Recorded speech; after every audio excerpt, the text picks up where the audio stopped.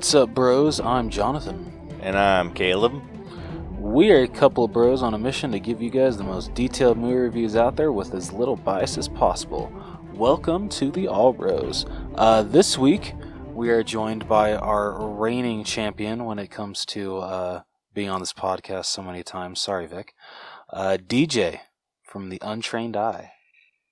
I mean, listen, Ben seems to be coming for the throne a little bit, so I had to I had to make my quarterly appearance just to make sure that everybody remembers exactly what time it is. I know, it feels like Vic completely fell out of the race there. Listen, Vic is the dark horse in this race, and he will be back. Okay, I can feel it in my bones. As soon as I let my guard down, you're gonna be like, "Watch this, DJ," beep, and push that little button, and then Vic's gonna show up, just like he did the last time. I am still extremely proud of that. That was, chef's kiss. So good. I'm honestly amazed he didn't ask to be on this one. I know, I tried. Wow. All I'm hearing is that I was second string, and I don't like it. I don't like it at all. I never. Well, no, I didn't even know that you were gonna be on this episode.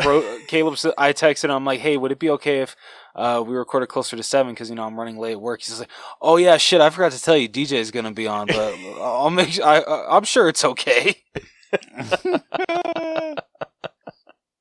And that's it. We're recording exactly at 7:00, so perfect timing. Yeah, exactly. Love you, Rose. Love you too, man. Anyway, this week on the podcast with 4K Spotlight and Through the Wall, we got 2 forms of bros news, so that's exciting. 2 different bros, but and then after that, we'll be moving on to our headliner of the evening, which will be our breakdown of Black Panther: Wakanda Forever. So, gentlemen, what do you say we get started? Say, let's do it. I forget whose turn it is this week. Need motivation? Angry Dad Podcast. Trying to jumpstart your life? Angry Dad Podcast. You want help getting off the couch? Angry Dad Podcast. You need a verbal kick in the ass? Angry Dad Podcast. You want to hear from somebody who's been through it all? Angry Dad Podcast. I am here for you. You can find me on all podcast platforms. That ad read was over the top.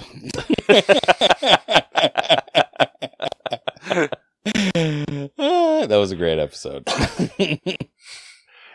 Dude, I love having Ben on, especially to talk about old movies like that. And he keeps he'll send me on TikTok just random videos like, "Hey, we need to talk about this one." I'm like let's do it. Dude, I'm telling you right now, The Peanut Butter Solution is on Tubi. If you guys want to watch maybe the worst movie you'll ever see, we can talk about it. Is it worse than Food Fight? That's the question. Yes. Wow. Okay. That's yes. a bold statement. Think of a movie, it's worse than that. We could come up with a movie from our respective homes right now that's better than The Peanut Butter Solution. Have you seen Food Fight? Yeah. No, but I've listened to at least a minimum of 3 podcasts, including yours, about how terrible this movie is. Food Fight, that is. But listen, I would be willing to put it up against Food Fight as being the worst movie you guys ever saw. So whenever you're ready to see possibly a worse movie than Food Fight, I am down to clown for that one. That is a bold statement, and we will be holding you to that. Yeah. Yes, we will. You will regret it.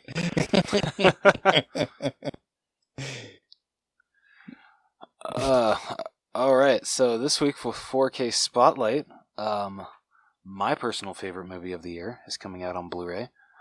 Bros, which I actually already bought this movie digitally, literally the day it was announced, because I think it was in theaters for a month, maybe not even that. but it just wasn't doing that well. So like Universal's just like, okay, you know what? Let's put it to POV, see if it does any better with people just renting it. Or the only way that you could buy it was actually on Vudu. So I think I paid $30 to buy it. But I'll pay whatever to support this movie. So you know what? I'll be buying it on Blu-ray as well. Why not? F it.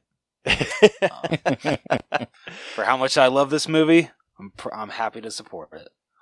Yeah, I got the email and everything that you bought it, and Brielle got a notification too. Like, she was checking my phone because she just heard that I had a notification while I was in the shower. She's like, "Hey, did you buy Bros?" I'm like, "What? No." And I'm like, "I think that was Rose." No, I promise I didn't charge your card. It was mine. No, dude, I freaking double check that shit whenever I buy a movie on your Vudu. Don't worry. I still need to go through. Do you still have access to that, DJ? I do, and we just watched Spiral 2 days ago, I think. Ooh. Nice. What'd you think of that? No, thank you. Are you a big Saw fan? I am. Beth and I, collectively are very big Saw fans. We bought the movies separately. There was like some DVD, like get all 7 or 10 or whatever movies collection. We bought that. Like we've seen them all too many times. Saw 1 is the classic of classics. There is no more classic horror movie than Saw. Like that's whoa. Okay. You're gonna argue with that, Rose? Yeah, classic horror films, Halloween. Okay, well, that's not the same thing. Not the same thing. But he said classic horror films. He said classic of classic horror films. That puts Halloween into the mix. And I'm sorry, nothing. Caleb. So what I will say about that, don't be talking shit on Halloween. I'm not talking shit. If you're going to the upper echelon of classic horror movies, your Michael Myerses and your Jasonses and your Freddyses, they held that 3-man crown for a long time, and I think Jigsaw slid his way up in there with at least that first Saw movie, because that was, I mean, spoiler alert for the end of Saw, but I was like, I pulled my own face off when he stood up at the end. I was like, what is this movie? What is this movie? Like, it's so good. It's so good. And Spiral was something all right. It is definitely a huge departure for the franchise. So I get where you're coming from. Okay. Small divergence. What I liked about Spiral is it seemed like an 80s movie made today, because it was very like, Captain, I can't believe you're talking to me like this. They're like, get it together, man. You gotta get whatever and stop acting like a rat, or whatever the whole thing was. And just a lot of like over the top yelling about doing cop stuff. And I'm like, all right, we got it. You're the only good cop left.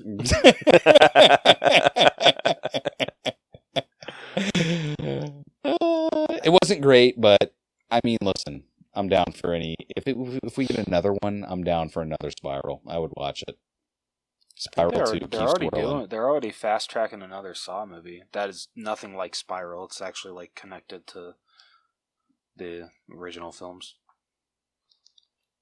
Listen, I'm down for any more, any way they want to like bring what's his face Tobin Bell back in, or just do any more legit Saw stuff. I'm for it. I'm for it all. Did you ever listen to our episode about that one? About Saw? About Spiral? I want to say yes, but I don't know. Honestly, now that I've just watched it, I'll probably go back and listen to it. Yeah. Then I'll try not to spoil the rating we gave it, but I just basing it off of what you're saying right now, you're not gonna like it.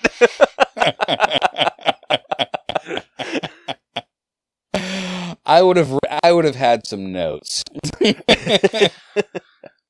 Listen, I will say this. My main note that I would give is that this is the way this was such a huge departure, I think, is that like all the traps, there was no like, I know Jigsaw didn't really give time to think, but like there was literally no time to think. They're like, this is your game. There's a train coming. Oh God, my tongue! Bang! This is your game. Your finger's gonna get pulled off. You got freaking electrocuted by water anyway. This is your game. You get waxed or your spine cut in half. I had both happen. It's like, hey, let it breathe. Have the people. If you're gonna torture them, torture them. If you're gonna kill them, just shoot them. That actually was a big concern, or like a big talking point on, like when we were discussing the movie. Like it just felt very quick and didn't give you a whole lot of. At least I think. I'm not going to say anything because if you go back and listen, and I didn't say any of that shit.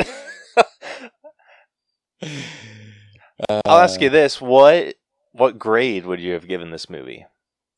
So, as just a movie, if I had never seen any of the other Saws and just was like, Spiral, what is this? I don't. It's hard to say. Because on one hand, it wasn't a good movie, but it was like, it was definitely fell into the realm of like not good movies. Like it was like cheesy, but like, you know what? I'll make a decision. I'd give it a 72. That's what I would give it. A 72? Yeah, you're probably not going to like that episode. Hey, listen, if your guys' TikTok has taught me anything, you guys have very controversial opinions.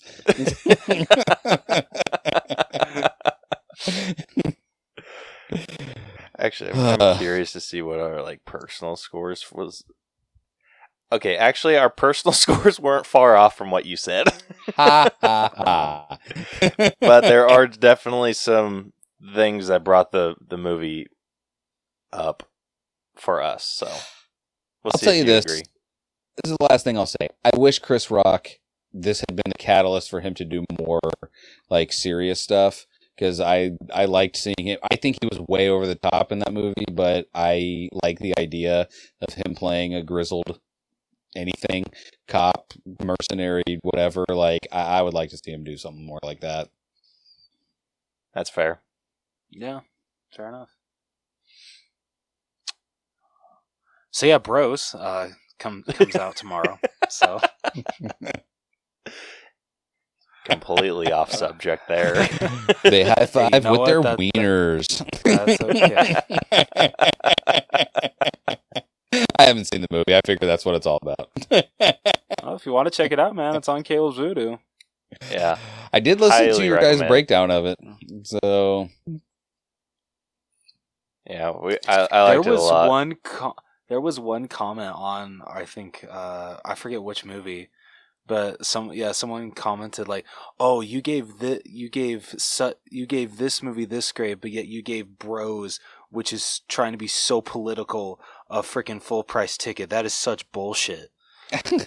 This is like, A, this is our opinion, right? And B, exactly. who doesn't like people like rom-coms? Like they're not Yeah. the biggest money getters, but Caleb, what is your go-to sick guy movie? I'm a sick boy. What do I do? What should I watch? The Notebook. The Notebook. So all I'm saying is, I guess that's not a rom-com, but there was probably one funny part in it. There was probably They have little a few funny in parts there. in it. It's a good movie. Screw you guys. No. I Don't didn't get it say twisted. anything. I'm not mocking you. I wept like a baby, even though it's ridiculous. Who dies at the exact same moment from holding hands?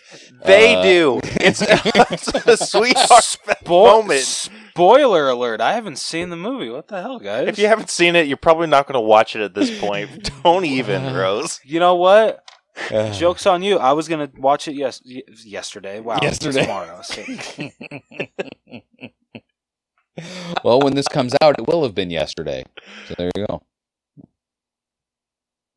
Yeah. What What? he Is it- said. do the time I math don't on that one. Please don't ask me to do math. Sorry, it's 7 p.m. and we're a little loopy. Yeah. Poor Caleb. It's freaking 10 p.m. there, basically. Yeah, it is for both of us. Yeah. Oh yeah, I forgot. Yeah, you both are 2 hours ahead. My bad. Yeah.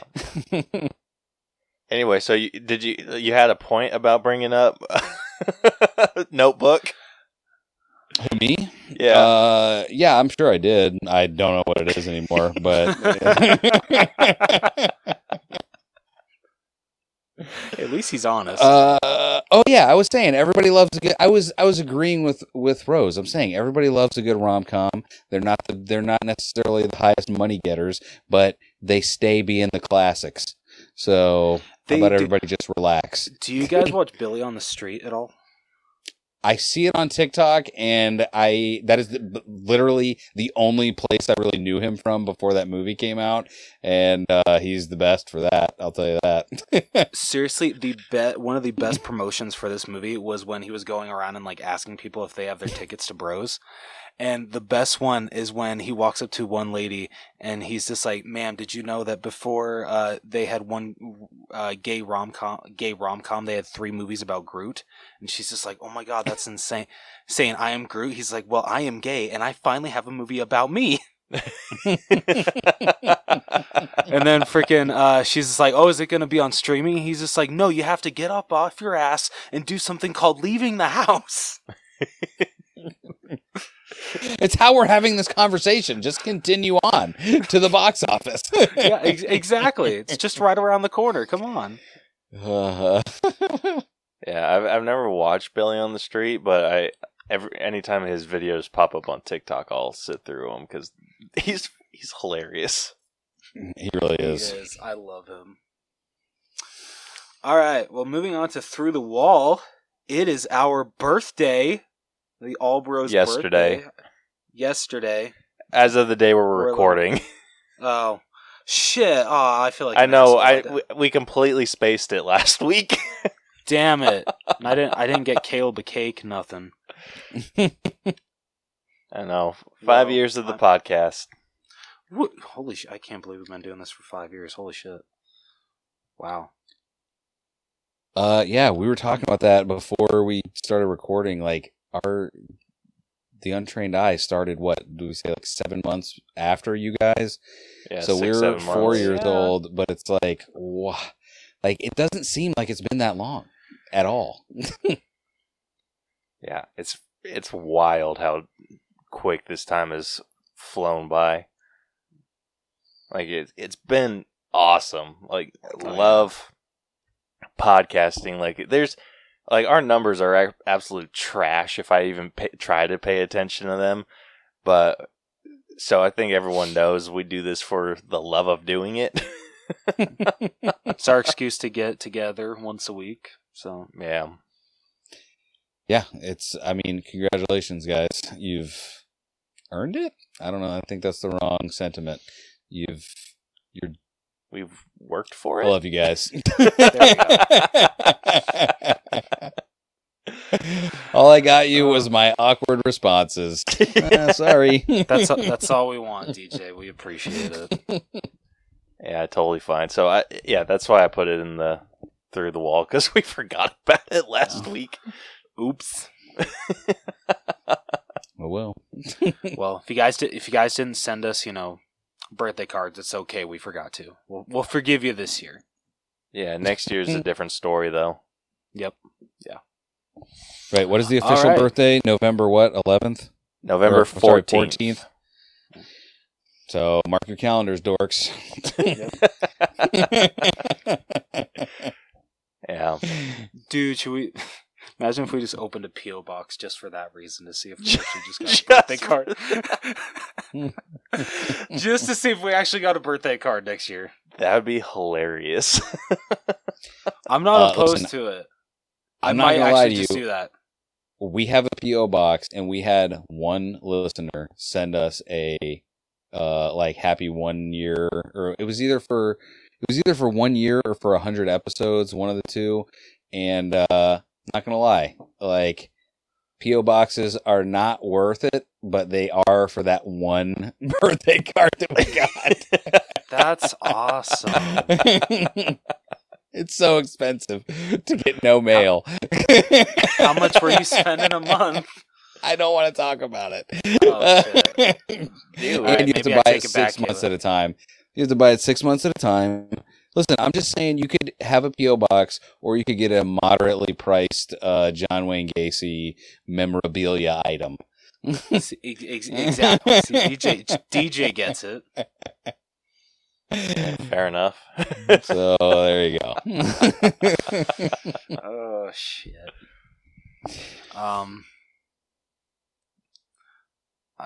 I was not expecting him to throw in John Wayne Gacy, so it like really took me by surprise. I need a minute. I missed the Gacy Gazette. What can I say?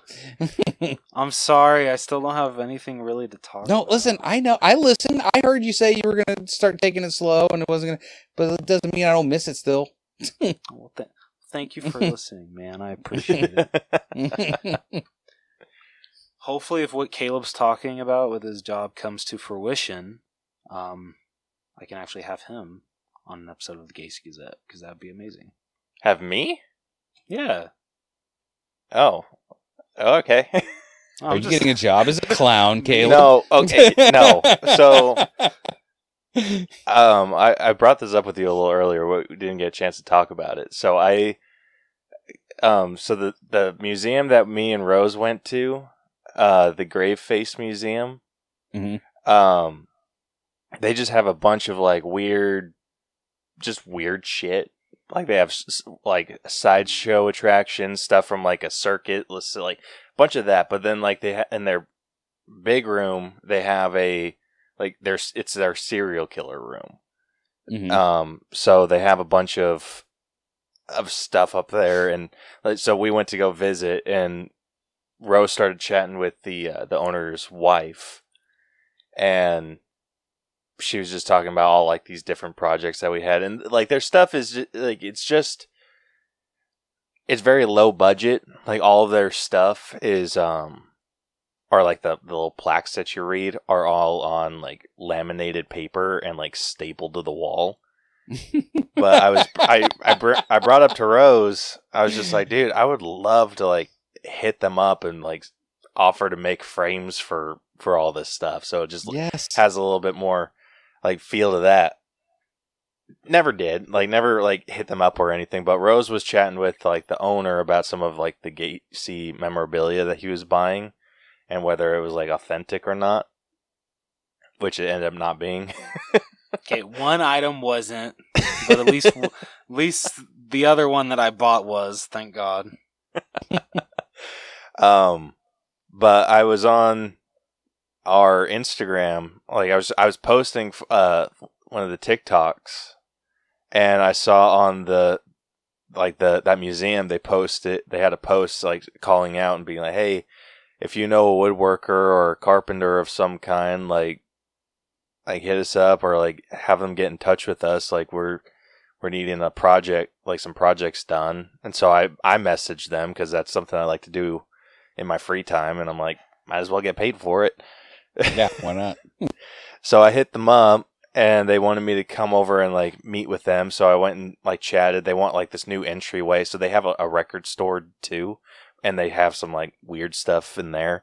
But they have like this back area, and they want it to be like a tiki house, and it's basically all done. But the guy that they usually work with has been working on movies a lot lately, and so he's like kind of outside of their pay range now. And so they're like, yeah, we need a new person to work on this. And I was just like, hell, I'm down. Like, as long as like, if you treat me fair, like with pay and everything, like I'll treat you guys fair. I won't like overcharge or nothing. Like, just kind of like one of those deals. And so they're like, all right, cool. Like, let's see how this project goes first. And then, like, if we like working with you and your work, like, we'll continue on with this. And, like, we have a bunch of other projects down the line. And I'm like, sweet. So, like, starting off with this, like, tiki entryway project, which should be cake. And then like next they want to do this this catacomb hallway in their like the museum that we went to. And so they're like, "Can you build like a hallway like and then like make it look like a catacomb?" And I'm like, "Probably." And they're like, "All right, fantastic." So they're going to take all of that and all because they have like a bunch of like satanic looking stuff in the serial killer room. So they're going to take all of that, move that down into the catacomb hallway. They've already taken all their what's his name? Not Ed Helms. That's Ed was it Ed Gein? Yep, that one. Ed Helms from like, Ed The Helms Hangover, to Ed right? Yeah. I mean, Totally the same people. Totally. So they just moved all of his stuff into its own little exhibit. And so they're saying like once like they clear out like all that stuff and like have the catacomb room, they're going to move the rest of the serial killer stuff to its own little area. And then they're going to turn that their current serial killer space into just a full-on John Wayne Gacy room. And they're like, and we have like big plans for that. And I'm like, okay, what do you want to do with that? And they're like, we want to make that space look like you're in the inside of John Wayne Gacy's house. Jesus Christ. Yeah. And I'm like, eventually you want me to build John Wayne Gacy's home? And they're like, yes. And I'm like, I am in. Because as we all know, that would be Rose's Disneyland. Yeah. But they want it to be like, they have some like crazy plans for that. Because what they want it to do, they want it to look like his house, but they want the entryway to be like you're going through a crawl space. Good Lord.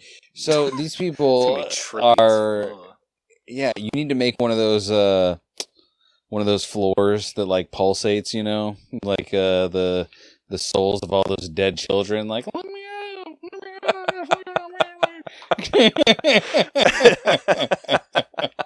Because by the way, what you are building, what they are not telling you is you are building a haunted house. That's what you're doing.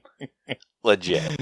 And like they have a bunch of other projects and they're like, yeah, we just need some shelves. And anytime we get like new storage, like, because they like to go. Wait. You just went from we're rebuilding John Wayne Gacy's house. We also need like some shelves and stuff, you know, doorstop.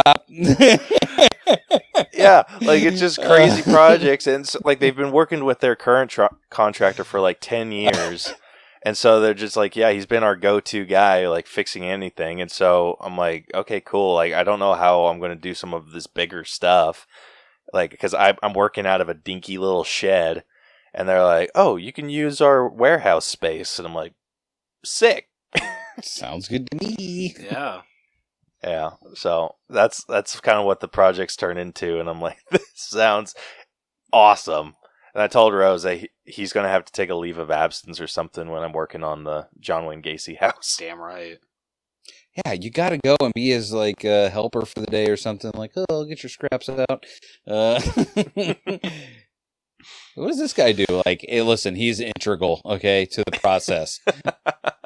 He's going to be touching a lot of your effects, but don't pay attention to that. He needs to do that.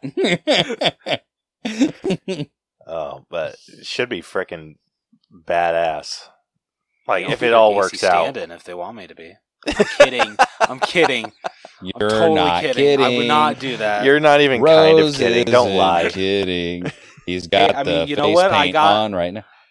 Listen, you guys can't see. He's got the face paint on right now. Like, he's ready. I mean, I think I'd probably have to put on a couple more pounds, but, you know, I got the height.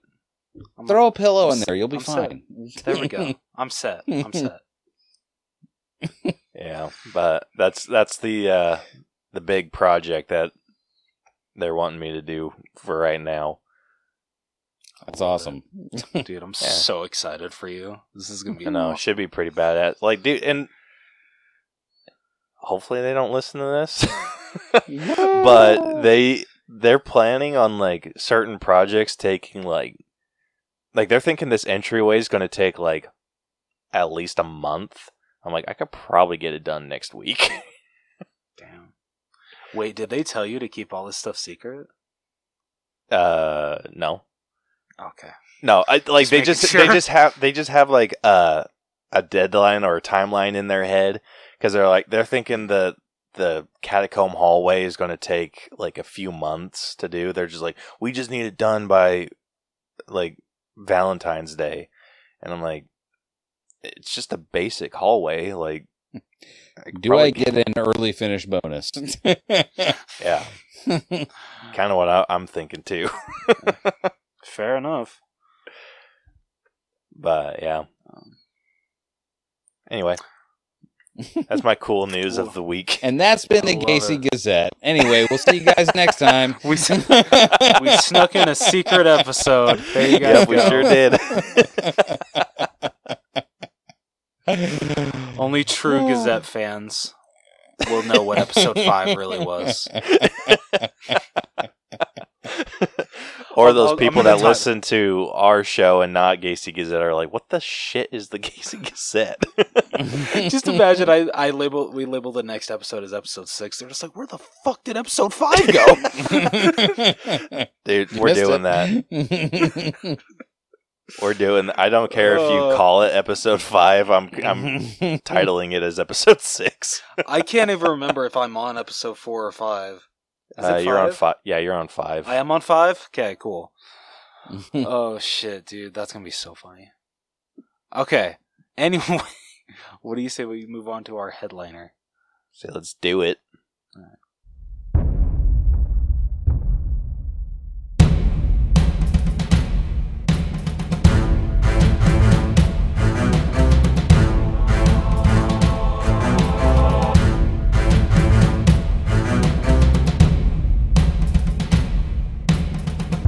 Alright, so for this week's headliner, we'll be breaking down Black Panther, Wakanda Forever. So Caleb, do you want to let everybody know how we break down films on this podcast? I would love to. If you are new to our breakdown system, we have split movies into 8 different categories that we individually score to come to a final all bros and untrained eye letter grade. The 8 categories that we score are story, writing, acting, character development, effects, music, costumes, and then we give it our own personal score at the very end.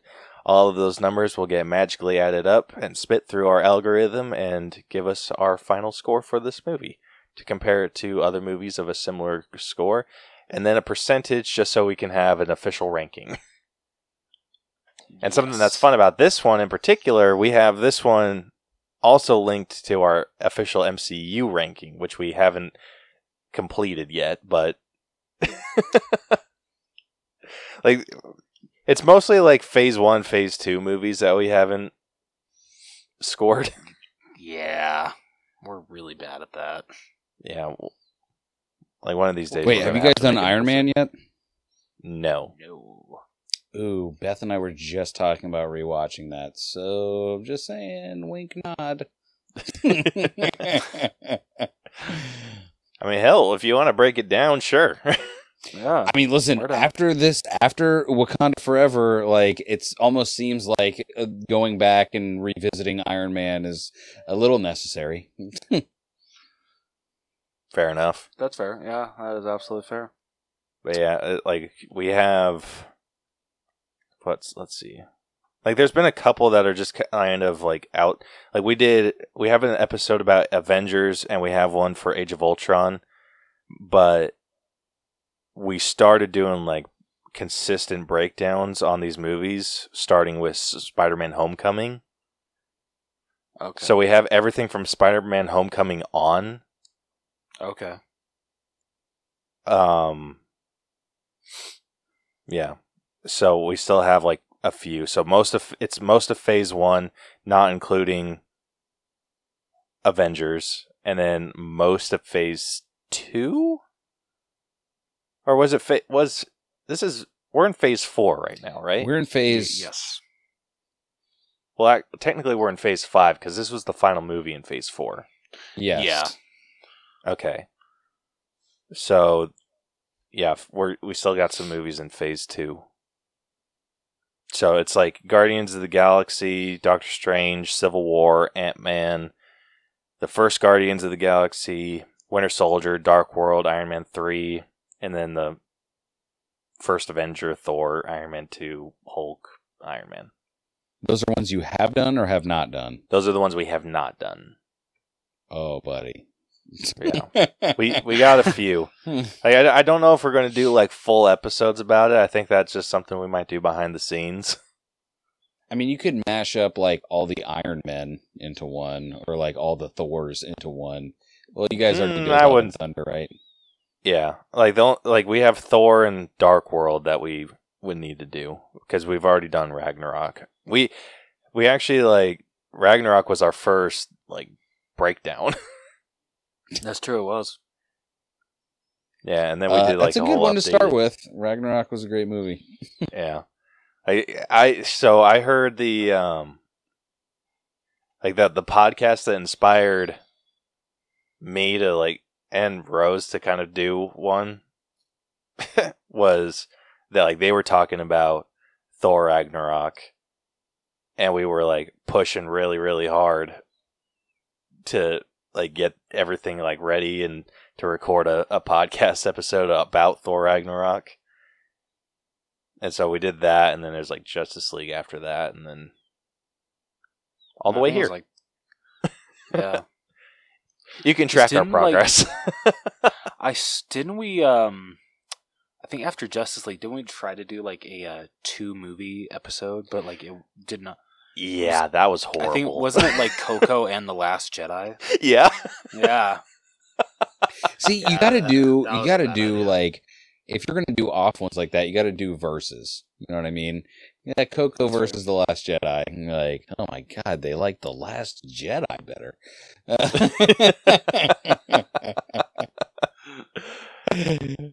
Yeah. Absolutely not.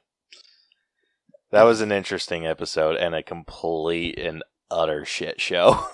Yeah, dude. I mean, listen, you need those. You need those, and you need the early ones to remember. You gotta remember. I recently listened to like the first 2 or 3 episodes of Dragging the Table, my solo podcast. Don't do it. It's the worst. It's the worst. But I leave it up there to remember. I think it's easier to hear other people be cringy rather than yourself. Because when it's yourself being cringy, you just kind of want to walk into traffic. I start folding into myself until I just disappear. And I'm just like, all right, I'll catch you guys in the next life. I'm done with this one. Yeah. Dude, every time I feel like I need a humbler, I listen to the first like 5 seconds of our first episode. And I'm like, okay, there we go. So the podcast that I do with my wife and co-host Bethany, the love of my life, if you listen to, I don't know, the first 20 episodes of that, I'm like doing an introduction to a podcast, and it's literally, I'm like, guys, you're about to hear a podcast. We talked about some stuff. We laughed about some stuff. It was a great episode. There was laughing and talking. I don't know if I mentioned that, but, you know, we love doing the show. It's a great show. Anyway, here's the show. That happened like 20 times. Okay. Because I was like, people aren't going to understand unless I tell them. So here you go. Oh, man. Dude, I remember our early ones. I went through, like, for a lot longer than I probably should have. I was cutting out all the ums and the... Oh, my God. Like, yeah. I got so good at picking those out. Like, I could scroll to a random episode and be like, that's an that's an and, that's an By the way, that is what no one understands about podcasting is when you're in that phase of over editing everything and you do something that is just magic. you're like, look at how I joined all this together. I'm a wizard. And no one notices. No one notices. And you've done literal magic. And no one will ever know. Yeah, it's funny. It's because it's like one of those deleted scenes or just like stuff that like people have shot. No one will ever see that stuff that like the extra stuff you shot because it's not in the movie. Yeah. Listen, my version of that was what we used to record on was like sometimes it would just not. It would just be like, nah, we're good. Because we would just record. I think we were recording straight into Audacity and it was just not, it would just drop. And so I would perform actual literal miracles and I would join things together in ways that were impossible. And I was like, yes. And people were just like, the episode was pretty good. Like, pretty good? I'm a surgeon. We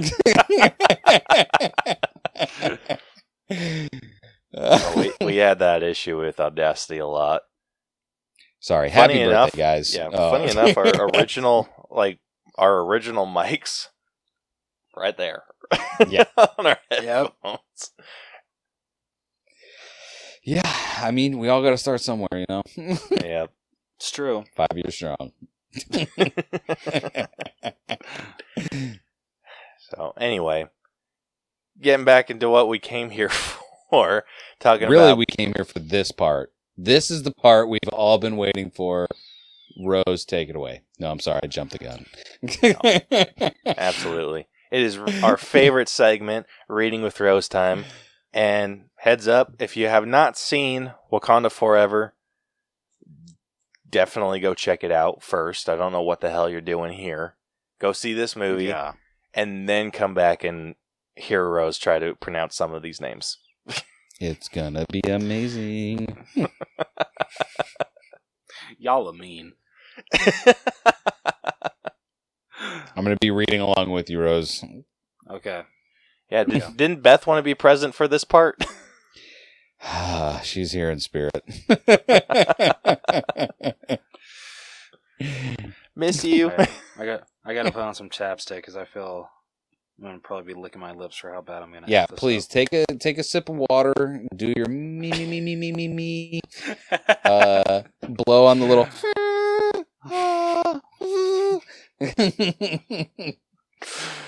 All right, here we go. T'Challa, King of Wakanda, is suffering from an illness which his sister, Shuri, believes can be cured by the heart-shaped herb. Shuri attempts to... I already fucked it up, and it's not even a freaking name, it's just a freaking word. Synthetically recreate the herb after it was destroyed by Killmonger, but fails to do so before he succumbs.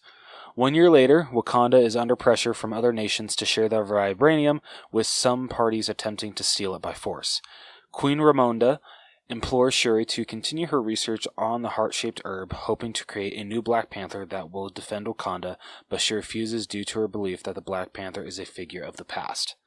In the Atlantic Ocean, the CIA and U.S. Navy SEALs utilize a vibranium detecting machine to locate a potential vibranium deposit underwater. The expedition is attacked and killed by a group of blue-skinned, water-breathing superhumans led by Namor, with the CIA believing Wakanda to be responsible. Namor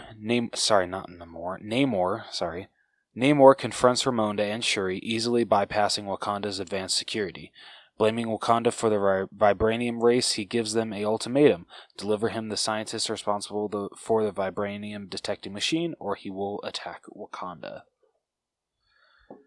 Shuri and Okoye learn from CIA agent Everett Ross that the scientist in question is MIT student Rory Williams. Rory Williams. That's an easy name too. Yeah, I know. It's a white ass name, and I effed it up. And they arrive at the university to confront her. The group is pursued by the FBI and then by Namor's warriors, who defeat Okoye before taking Shuri and Williams underwater to meet Namor.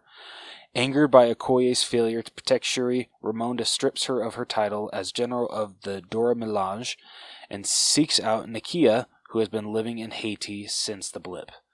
Namor Oh my god, Jonathan. Namor shows Namor. Thank you. Shows Shuri his vibranium-rich underwater kingdom of Talokan. Is that how you pronounce it? Talokan. Talokan. Thank you. I'm sure you're loving this, right, DJ? Oh, for sure. It's Riri Williams, by the way. Damn it! Son of a bitch! Yeah, I caught that one too. I just didn't correct it. But listen, you got the Dora Milaje. I have only heard these words and never seen them, and you have actually been killing it hard because I was like, the Dora Milaje, what? Oh shit! Right. Which he has protected for centuries from discovery by the world. Bitter at the surface world for enslaving the Maya, Namor proposes an alliance with Wakanda against the rest of the world, but threatens to destroy Wakanda first if they refuse. Nakia helps Shuri and Williams escape, and Namor retaliates with an attack against Wakanda, during which Ramonda drowns, saving Williams. Namor vows to return in a week with his full army, and the citizens of Wakanda relocate to the Jabari, I hope I said that right, mountains for their safety. Yes. Meanwhile, Ross is arrested by his ex-wife and CIA director Valentina Allegra de Fontaine for secretly exchanging classified intelligence with the Wakandans. Oh, hold up. Yeah. Did they address that was his ex-wife? Yes. They did. Yep, they did. When? When he was in the car with her, because he was saying that his wife called, and she was like, something about, like, she mentioned something about, like, you're going to tell her you're with your ex, or something like that. Like, yeah, it was... And I think there's also a part, like, when the first part on the bridge, when she's just like, oh, hey, can you give me a ride to the... So it's such and such, and he's like, yeah, but that's a 9-hour drive. And she's like, yeah, but I got a lot. I want to apologize about our about our marriage or something. Dude, yes. I completely skipped over that in my brain. Oh shit, really? I must have missed that because that was okay. Continue. That was news to me.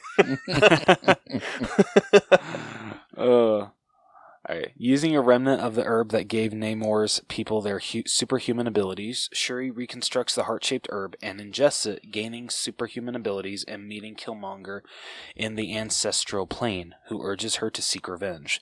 Shuri dons a new Black Panther suit and is accepted by the other Wakandan tribes as the Black Panther.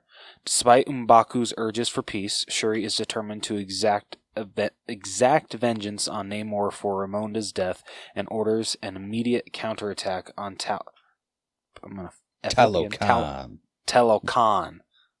gonna get it right. Actually, I think that's like the last time that they say it in this. So yeah. Preparing for battle with a.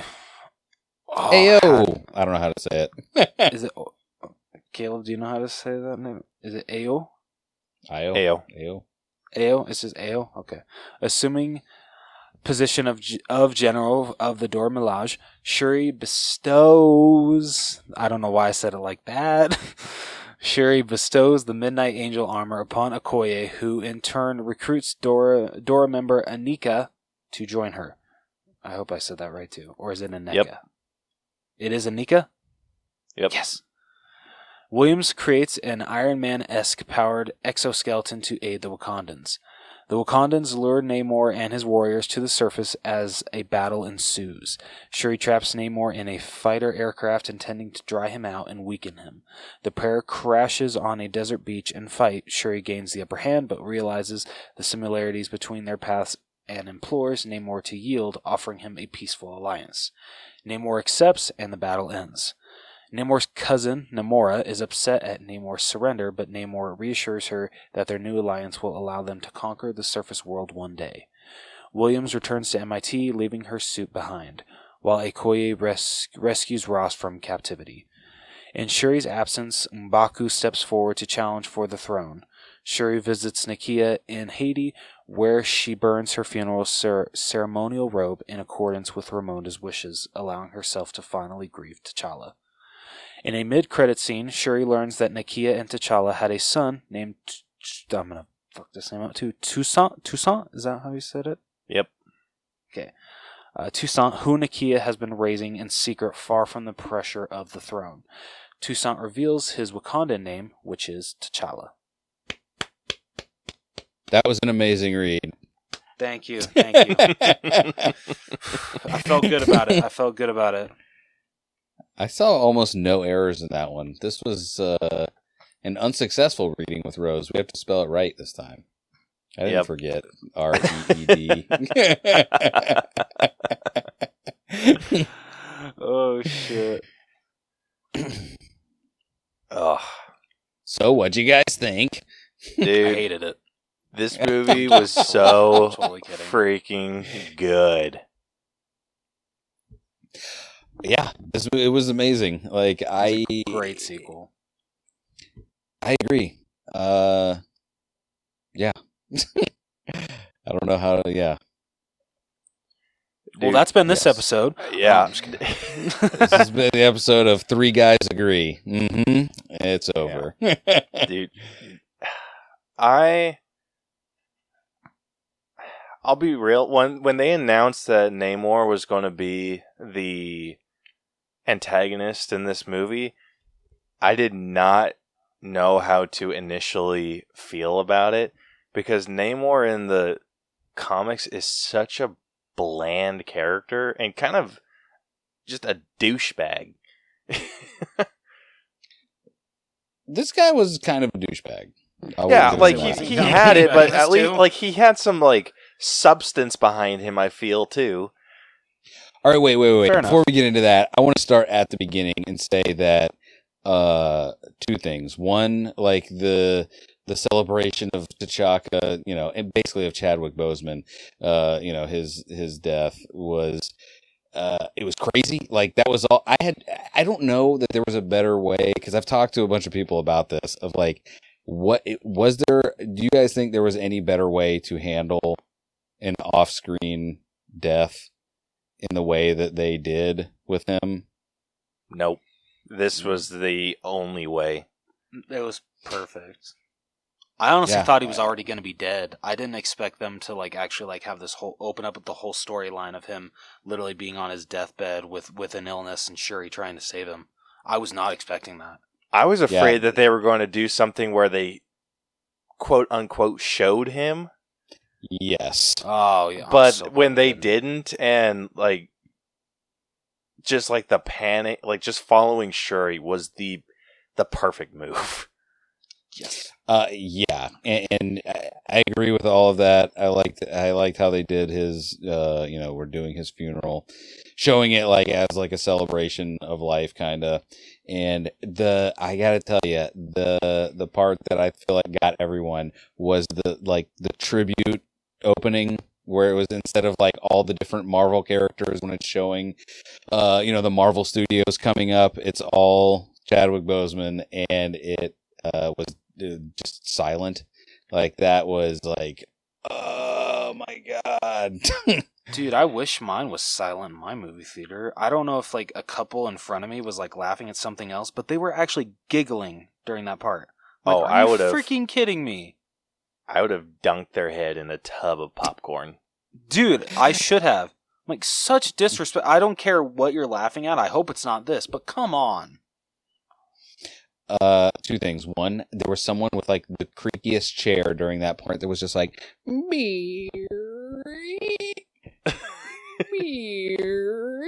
To the point to where it was for a minute I was is that supposed to be happening? Is this part of what's going on?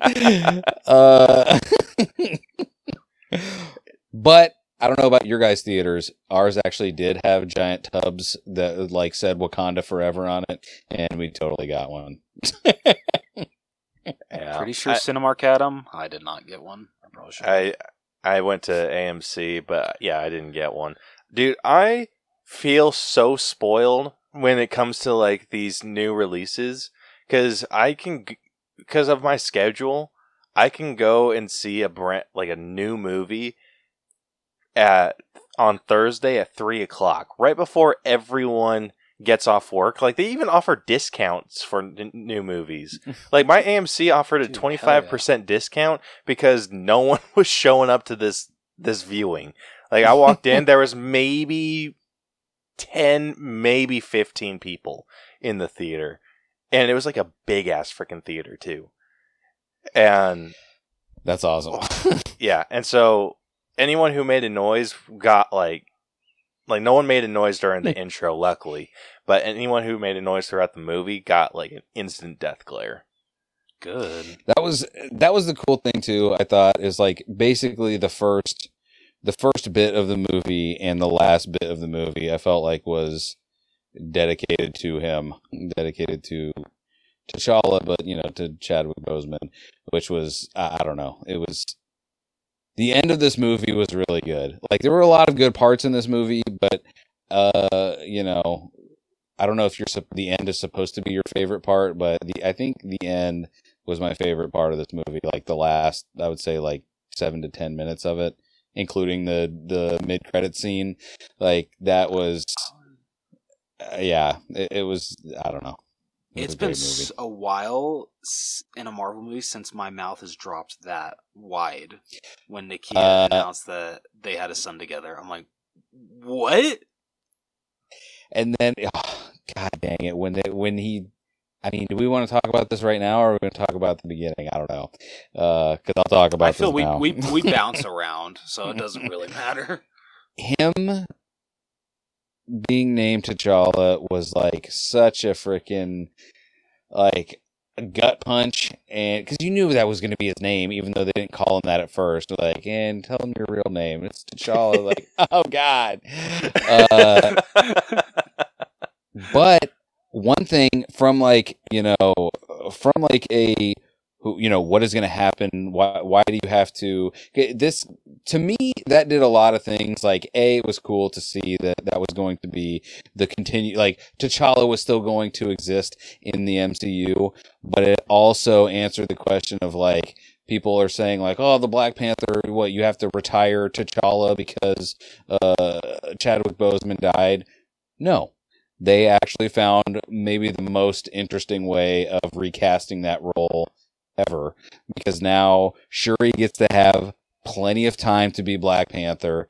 M'Baku gets to be leader of Wakanda for a while, and then T'Challa gets to come home and be like, what's up? It's me, your boy, back at it again. I'm ready to be Black Panther. I'm ready to be king. What's up? And M'Baku's kid is going to be like, but I'm the new leader. And he's like, nope, I am the true descendant. Like my father before me. It's a Star Wars thing. My arm. I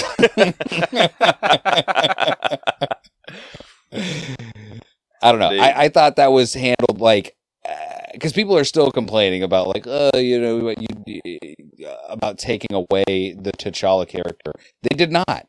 They recast it in the coolest way that I think you could have done that, in like a homage to him, to that character, to Chadwick Boseman. Like it's a rebirth of that character, rather than just putting another guy that just kind of looked like him in there and saying, look, it's T'Challa. He just came from another dimension. There's multiverses now. Am I right? Dude, like, I was really on the fence on like whether or not I wanted T'Challa to still be a part of the MCU and everything. Like it was, I was swapping back and forth, being like, yeah, like I think they need to recast, and like even Chadwick's family like urged Marvel, like he would have wanted T'Challa to be recast, and like Marvel's just no. But I absolutely agree with you. This is like one of the cooler ways to do a recasting. Yeah, because it's not recasting. That's the thing. It's not recasting. It is like literally passing the mantle to his son. So I don't know. It's very cool. Yeah. Dude, I don't know about you guys, but I was like openly just crying through like a lot of this movie. Anytime they talked about 4 times. I made it through like the opening when he's like, when they like announced that he like has passed. I got through that and I was like, okay, like I can make it. And then I saw the opening sequence and it just being completely silent, and then the Chadwick Boseman like tribute, and I was like, oh, like freaking like ugly crying, and then I cried through the entire freaking funeral. That one, the silence got me, and I'm gonna be honest with you. The only the 2 times it got me again was at the end when it was like, "This is his son." I was like, eh. But the one that really got me good was when Shuri got taken, and Ramonda was like, "You're out. You're fired. I hate you. Get out of my face forever. What are you trying to say? I lost everything, and you just told me you lost the last thing I had. Go directly to hell, lady." And like her, like seeing that, I saw someone on Twitter be like, and this is why Angela Bassett gets them awards for acting. But what's her face? Okoye. What is the girl's name that plays her? I don't know, but whatever, Michonne, Danae Guerrera. That was such a well done scene. That was probably one of my other favorite scenes in that movie, was that part, because Okoye is like, so like, I've lost things too. It's crazy. I didn't mean to do it. And when she just tees off on her and is like, I've lost everything, and you see her face of like, I am hurt and I have nothing I can say because I was thinking of myself. Boom, spear in the ground. I'm out. I have nothing to do with be out right now. And Beth actually made a great point. She was like, but the next thing she did was go and get the next last person that she had and send her in to go and save her daughter. I was like, listen, they can't all be perfect, okay? But great point. Well, I don't know. I think in Nakia's defense, Nakia had never quite like failed a mission before. That's true. Like she kind of still had a decent track record, at least in Ramonda's eyes. Okoye, yes. she effed up bad, dude. And I was told, like, I forget who like tried to come to Okoye's defense. Like, I think it might have been M'Baku, but whoever tried to come to her defense, I was like totally like, this is unfair. And Angela Bassett changed my mind. Yeah, I was like, oh, okay, well, we're all just gonna be quiet now. Sorry about that, my queen. I'm going to go ahead and leave now. Oh my gosh, dude. If she doesn't get an award for this movie, that will be an absolute crime. I was chills when she was talking to the United Nations. The United Nations. And then they bring in those freaking French like mercenaries. The way that she just like eyeballing the freaking French lady. Well, that was another scene too that I was like, because that was right up front, and it was like, okay, like you're here saying that you want us to bargain with you, and this is what you're doing behind our back. Nah, it's not like that.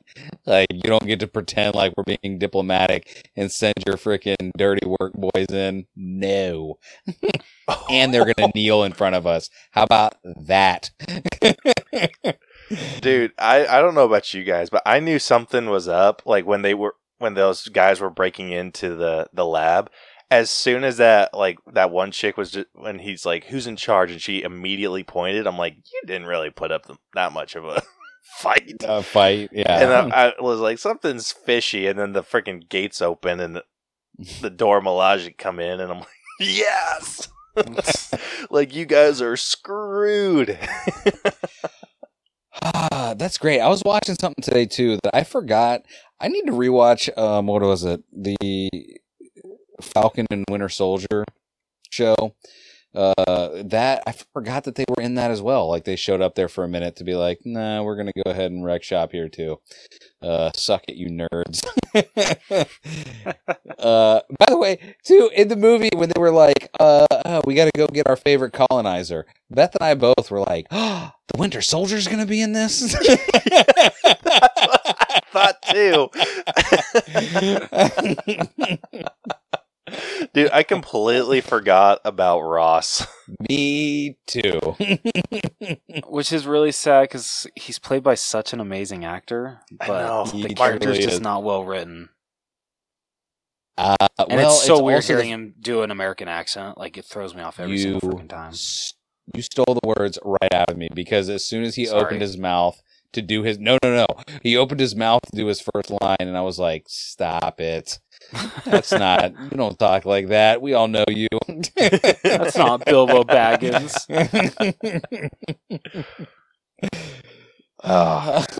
Dude, but freaking Namor... They made him so interesting, like way more interesting than I've ever read about him. That's okay. Like, so I'm not sure like what you guys know about him from like comics or whatever. Jack shit. Yeah, so they kind of rewrote everything about him. So like the only thing that they kind of got like on the money with was that he's a mutant. But he is like the ruler of Atlantis in the comic. And he's like someone that carries around a trident. He's basically Aquaman. But I think they made him better than Aquaman.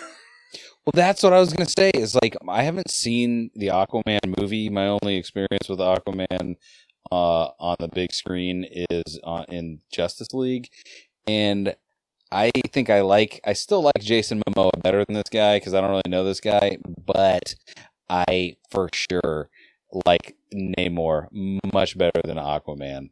Like, no hate to Jason Momoa, but it was such a cool... Everything about it was great. Like, I liked him because he was... what we were saying, part of his thing was he was a douchebag. He is a douchebag, but he is like... He has got... he is clearly like a very thoughtful, tactical leader. Like, he is always thinking steps and steps ahead of everyone. Like, the end of the movie was like the perfect thing of it, because we're like, as soon... You said it in the description, Rose, like when he was talking to her, and he was like, listen, just relax. They're going to attack them first. So they're not coming down here. They're for sure not coming down here. So just chill. They're already going after them. They're going to continue to go after them. And when they do, ooh-wee. It's going to be so good for us. Oh, dude, I love like what they did with Namor and like his new heritage, like starting off in like the Mayan, Aztec world, and like so good. Like, Namor in the comics is so freaking boring. The most interesting thing that he does has been like tricking Invisible Woman into having an affair. The shit? Yeah, so in the comics he uses his like, he has like pheromones that he puts off, and it like he used it to seduce Invisible Woman. And I love the memes that have come from this, like posting a picture of John Krasinski. I don't know where you are, but I love you, girl.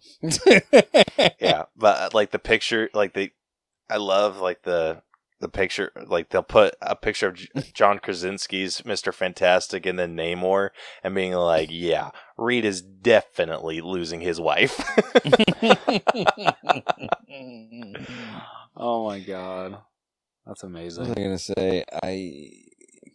I lost it. It was something about Namor. He was intimidating.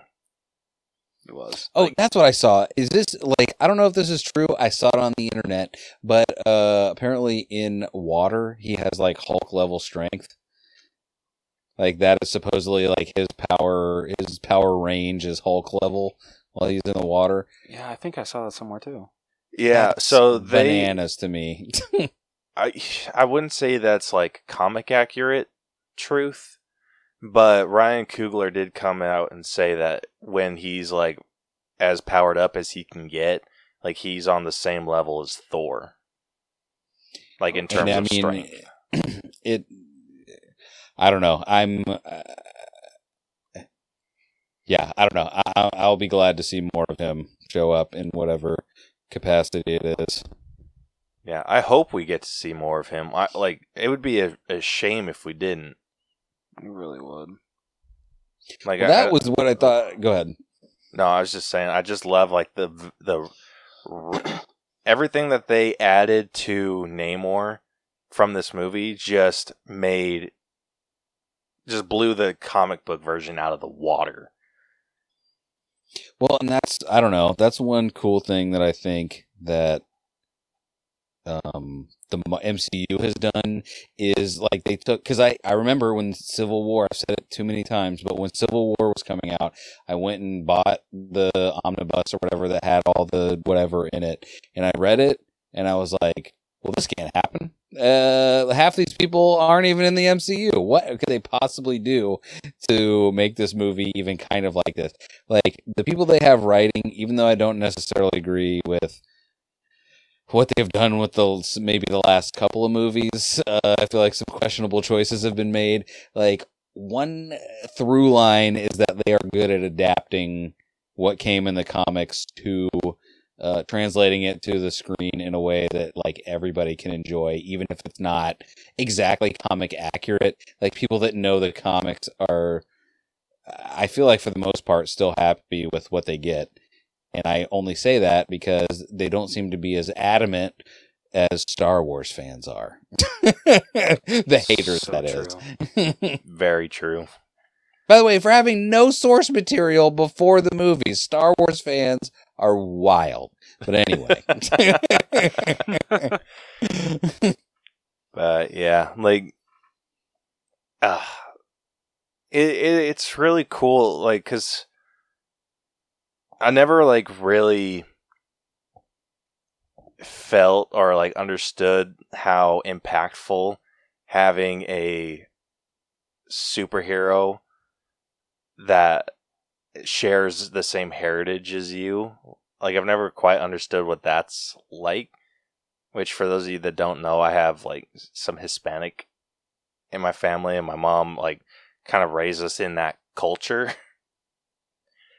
And so seeing a character like this, like someone that I didn't really like give two shits about, it was really cool to see someone like share that. Like to see someone on screen that shared that. And so it just kind of solidified those feelings of like representation for me. Hell yeah, man. I mean, like, yeah, we need like a more diverse superheroes or villains or whatever on screen. And I'm just waiting for the Italian superhero to finally emerge. I'm just kidding. I have 100 syllables in my name.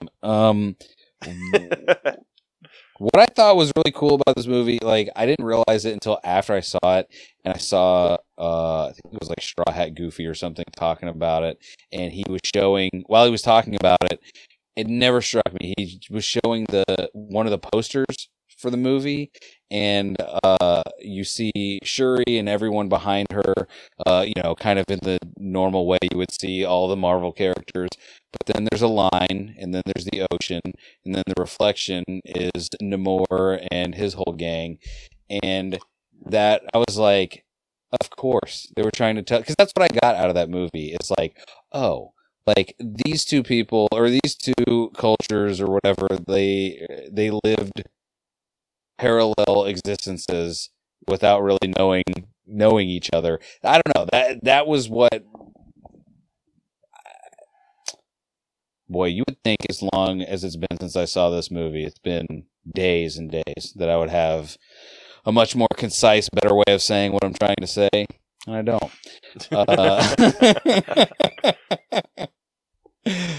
I don't know. I just thought it was cool to see, like, have them start to tell Namor's story, and you could see almost immediately, you're like, oh, this parallels almost perfectly to the Black Panther. Like, yes, it's not 10,000 years old or whatever it is that the Black Panther is, but it's the same idea of like, we need this protector that will help our people, that will help our people.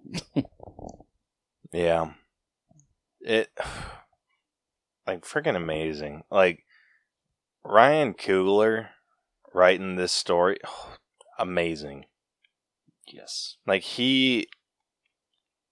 I can't even imagine having to rewrite your entire story. Like, I would love to hear what I know that Marvel's probably going to like recycle like what his original idea for this movie was, but I would love to hear what he was planning on for like a Chadwick Boseman if he were like alive, like what the plan was. You would think. I think you can see part of like there. I think a lot of the stuff that happened towards the middle of the movie, like the middle or like the back half of the movie, like it seems like there was a lot of stuff that was always supposed to be there, that might have been there from the beginning. But what was it? I mean, we haven't even talked about it yet. Riri Williams, like that was. What did you guys think about her introduction and kind of how they handled her in general, leading up to the end of this movie, I guess? I thought it was fun. I mean, I don't know. You guys might have more problems with it than I did. I don't. I mean, it wasn't like anything spectacular, but I thought it was fine. I will say I'm interested in the Ironheart series now. Yeah, same here. It's just it captured my interest in like Ironheart, and I knew a little bit about Ironheart, like not a whole lot, but I know that she's in like within the MCU is on the same like intelligence level as Tony Stark, and that's probably the limit of what I know about her. But I mean, from what we saw, she is really interesting. She's fun. Kind of has like a more naive Tony Stark vibe about her, which I like. So I'm excited to see. No, I liked her a lot too. I just thought that my only thing is like ever since Marvel put out Werewolf by Night, I am like, okay, you guys figured something out here. Do more of this. And I know that Ironheart is getting her own series or whatever coming, I think like next year in like March or something. I would not have minded a one-off of a special presentation, like a 40 or 50 minute whatever about Ironheart that like gave us more time, because it's like I like the time that we had with her. It felt like kind of shoehorned in a little bit to be like, hey, we got to get this person in to kind of, woo, look at this, it's going to be crazy, we got a new Iron Man. Anyway, she's blasting off, we'll see you next time. I just wanted to see more is really what it boils down to. So I can't wait for that series, but yeah, I don't know. I liked her a lot too. Yeah, she was really fun, and I love like the scene where they were in her dorm room, and Okoye just scares the ever living shit out of her. And then what is it? She throws a Bluetooth speaker at Okoye. Yep, just slices it in half. And then she just like straight up like insults Okoye's makeup. Like, because she's covering, like, the tattoos on her head and everything. Like, I thought that was the funniest shit. It's funny, because I saw something that was showing how, like, that scene compared to when Tony Stark first came to Peter Parker. And Riri, she makes me think of. I knew that she was supposed to be like smart like Tony, but I think that she also had the like. She reminded me of like if Tony Stark and Peter Parker were one person, like without the alcoholism and the dead parents. Right, but.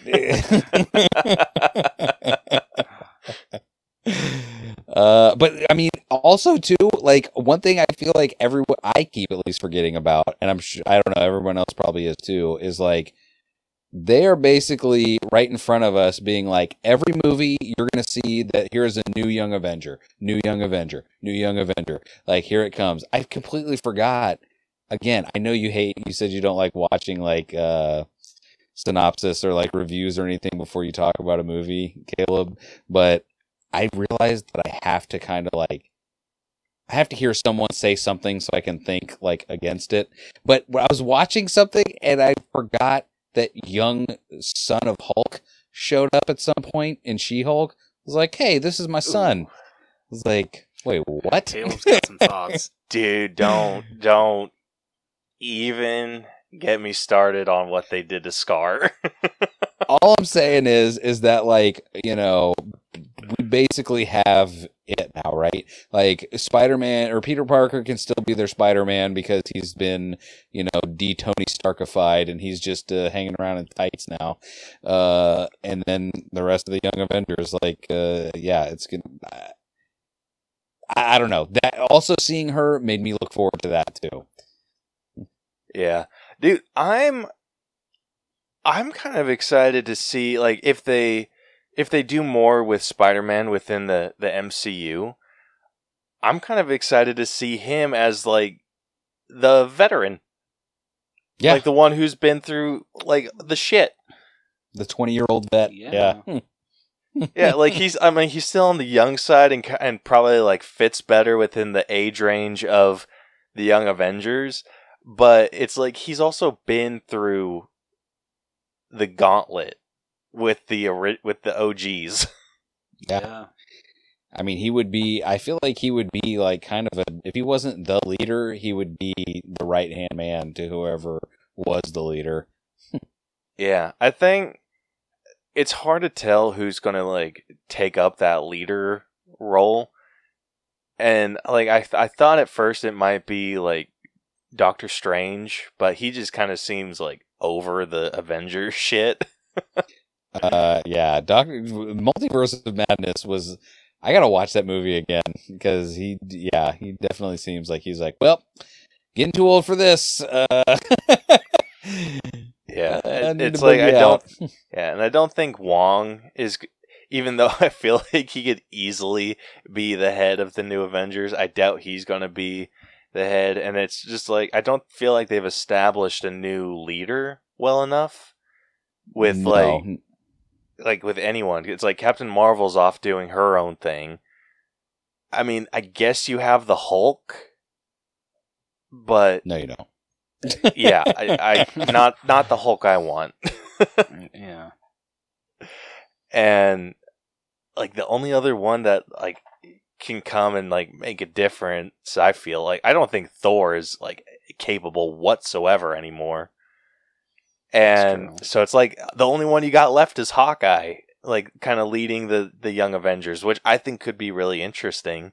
But I don't know, doesn't Clint finally deserve retirement? Yeah.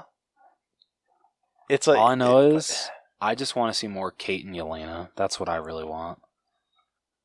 I want that so much. Those two were amazing together in that series. I hope that Sam Wilson kind of takes up the leader role a little bit better when his movie finally comes out.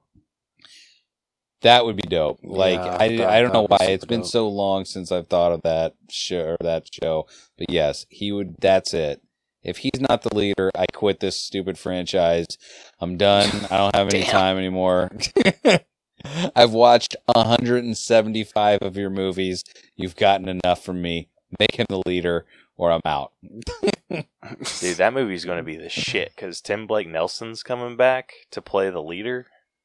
Oh, dude, so that we're getting like that. Quantumania is the one that is like, I'm afraid to watch because it's either going to be too much or not enough, and I don't want it to be either. I actually don't want to know anymore. I'm like, you know what? What if we all just went home? What if we just stopped fighting and we stopped tearing each other apart at the quantum level? What about that? Dude, I feel like that movie can lead into some good stuff. Because, like, my thought on it, so there's another Young Avenger. There's a few well, actually, that's not true. I'm trying to think through the Young Avengers real quick, but I'm pretty sure there's only one that they haven't really introduced yet, and that's Iron Lad. What, do you think that'll be Homeboy from Iron Man 3?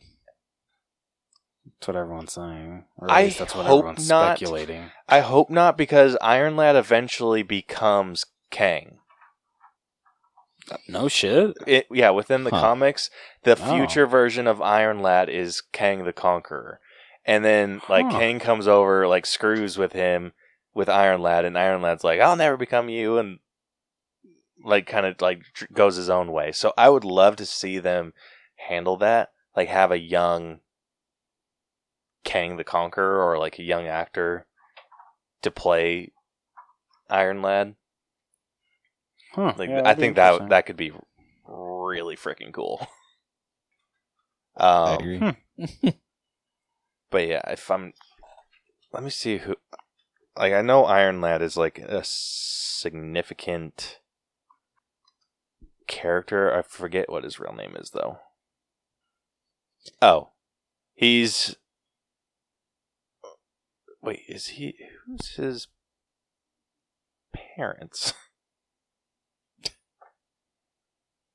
Bruce and Martha Wayne. Oh no, no. So Iron Lad is a descendant of Reed Richards. Really? Really? Yeah. Wow. Okay. So I mean, we know they can have kids in other dimensions. So maybe Reed Richards did have a couple kids or a great grandchild who will make his way into our MCU. Yeah. So I would love to see that. I think that would be so freaking cool. But anyway. So anyway, getting back into this breakdown, starting with story, I felt the story felt very reminiscent of the arc. This was just kind of a longer formatted film about the arc T'Challa went through in Civil War. Yeah. Yeah. Okay, yeah, that's a good way to look at it. Yeah, because that was the thing. I mean, even to the point to where it even went a step further whenever she finally went to the ancestral realm and trying to see her mom and saw Killmonger. It's I know what's in your heart, little girl. I was like, oh, you have it is nothing but vengeance here. That's why I showed up. Yeah. It's well, okay. Like brother, like sister. Dude, that was trippy, and I'm glad that they brought Michael B. Jordan back to do that. Oh yeah, that hit hard, and especially the hurt that Shuri felt coming out of that, and it's just I don't want to talk about it, dude. Can I just tell you, they're again, another super cool sequence was her going to the ancestral realm, seeing Killmonger there, having that thing of, what did you see? Don't worry about it, get out of my face. And then when she is the Black Panther, and when you, that music, I don't know what that music was that played, but it was not MCU music. Like, that was something different that played whenever she drops down for the first time. I'm like, what is this? Like, this is like killer music. And that's what you see from her for like the rest of the movie. Is like whenever she first shows up to anywhere, they play that, like, I don't even know how to recreate it with my mouth. Like, it's like, I don't know. You know what I'm talking about. Like, it was just like a crazy sound. Like, it's very, I know we're not talking about music, but it's very, very, like, so rare I can't even think of another time that any kind of music makes me sit up a little straighter in my seat when I'm watching a movie. But when that hit, I was like, whoa, what is about to happen? Like, business is about to happen right now. Yeah, it kind of did have very, like, intimidating, almost like villainous vibes to it. Yes. Like, it was perfect. But I loved what they did. And like I said, it did feel very, like, reminiscent of T'Challa's story, where she loses a parent and has to, like, learn, like, forgiveness and or mercy. Well, she's already, even though it wasn't for someone didn't kill him, she lost her brother. We know by the end that she had not really grieved for that, and then in the midst of all that, loses her mother, and is like, yeah, like, that's when it starts getting wild. Yeah. Oh, freaking loved it though. I loved how she was trying to, like, broker an agreement with Namor in regards to, like, keeping Talokan's secret and everything. And I feel like they could have come to an arrangement, but freaking, like, I was on edge when Nakia was coming. I was just like, shit, you're gonna screw this up. Like, you're gonna ruin this deal. Oh, and, like, it's what I loved is how, like, understandable, like, his choices were.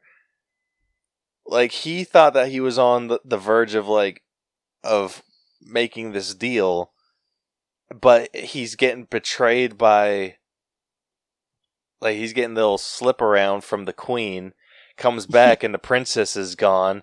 He's just like, oh, shit. Like, I got played. And, like, the way that his whole, like, tone seemed to shift when that happened. And he's like, all right, I'm not playing around anymore.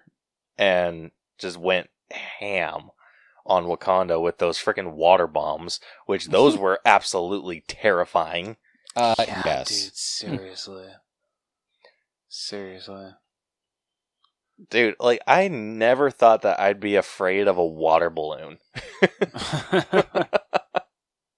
Like, when they pulled that one out, and I was like, I saw, like, you could see it, like, you saw the little water bomb, and I'm like, okay, what the hell is that supposed? And then it, like, freaking explodes, it blows everyone off. Like, I was like, holy shit! And then, like, every time they pulled one of those out, I was just like, shit's about to go down.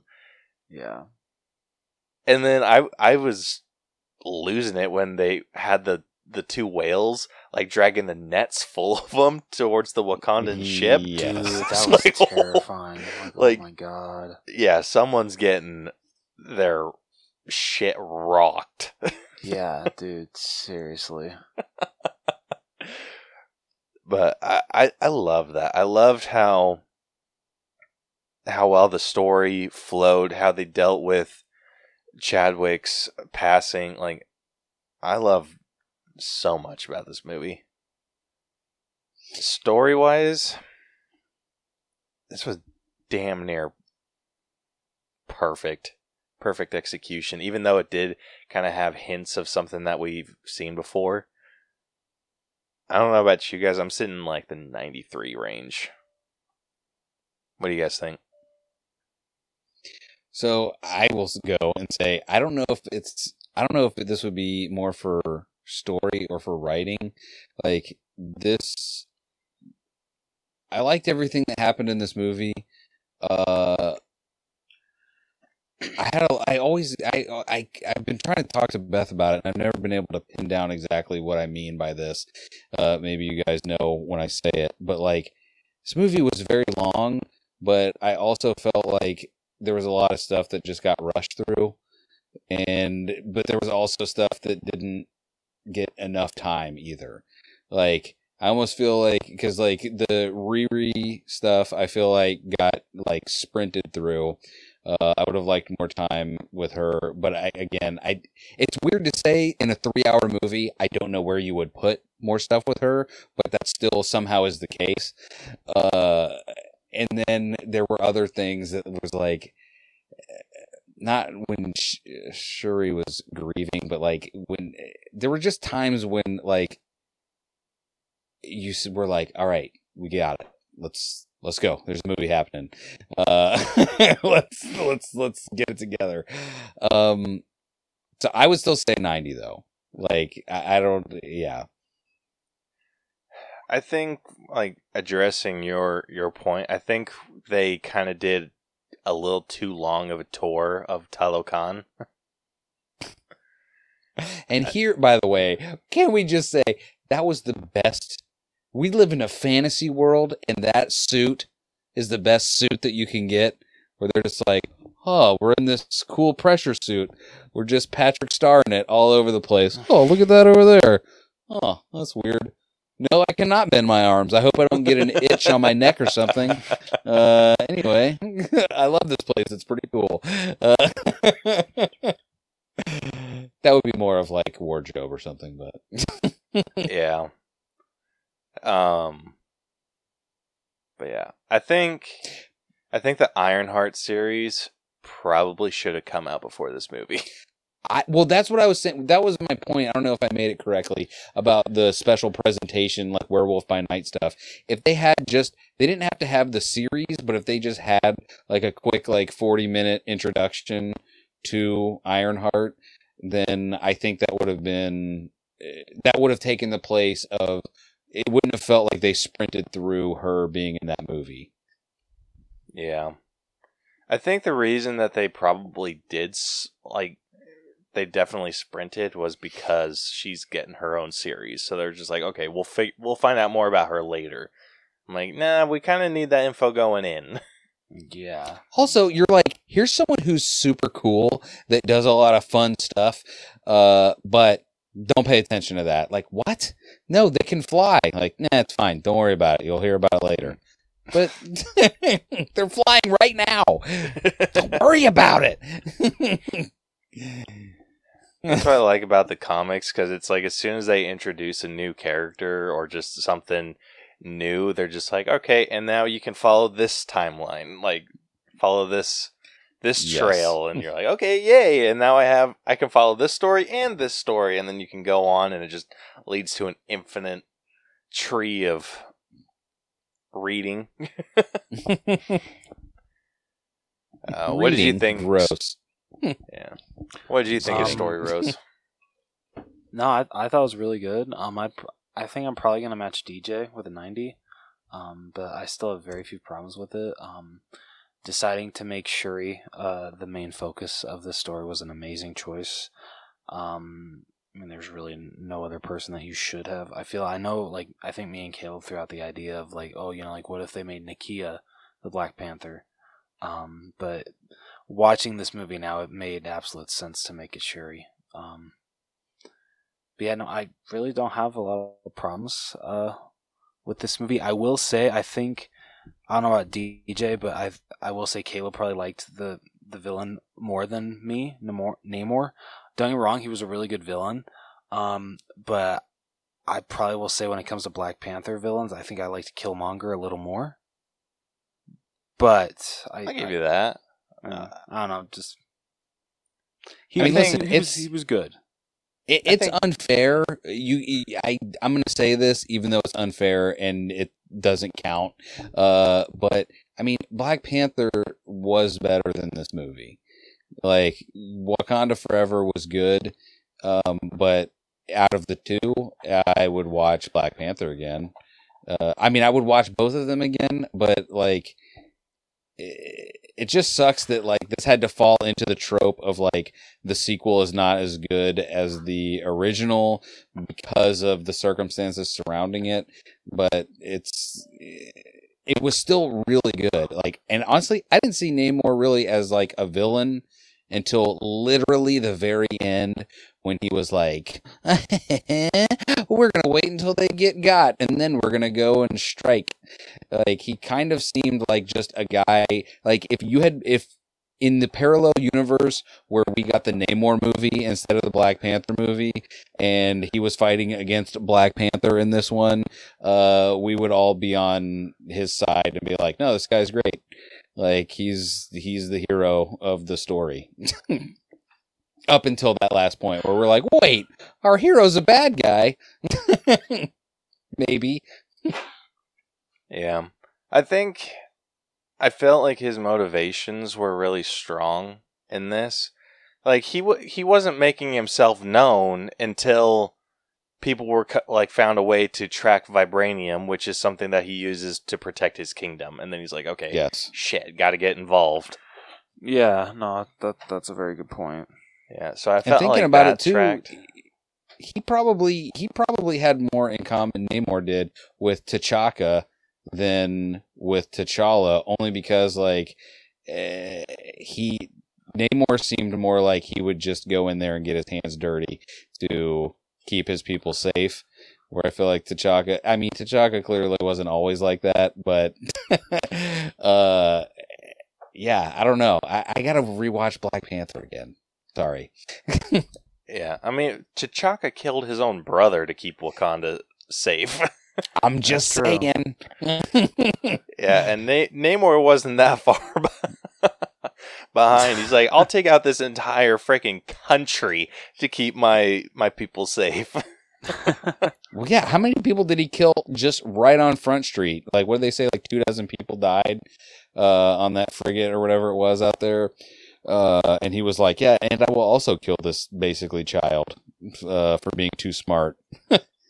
Yeah. That was wild. Well, I mean, you got to think, though. It is wild, but it makes sense. Like, yeah, like they live at a depth that no human person could possibly ever get to. And now the human people are trying to show up where they're at. So it's like, yeah, I mean, you can say that he's a bad guy, but not really. Yeah. Like, that's what I loved about him. Like, I loved how just it's like not right, but he wasn't wrong. Yeah.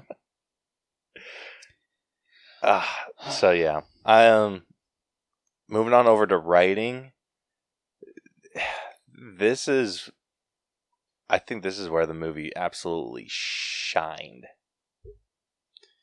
Yeah, I can definitely agree with that. Like, I loved the conversation that Shuri and Namor were having about his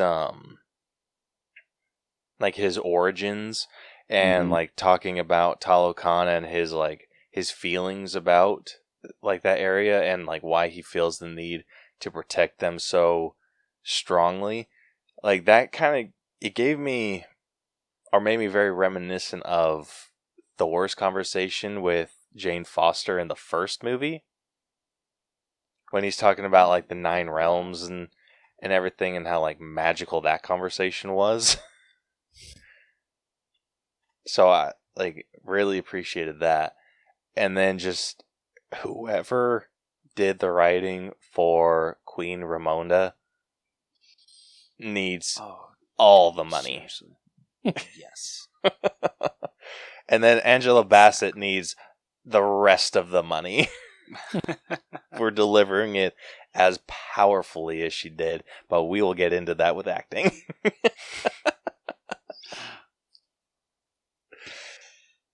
What did you guys think of like writing and dialogue and all that other fun stuff?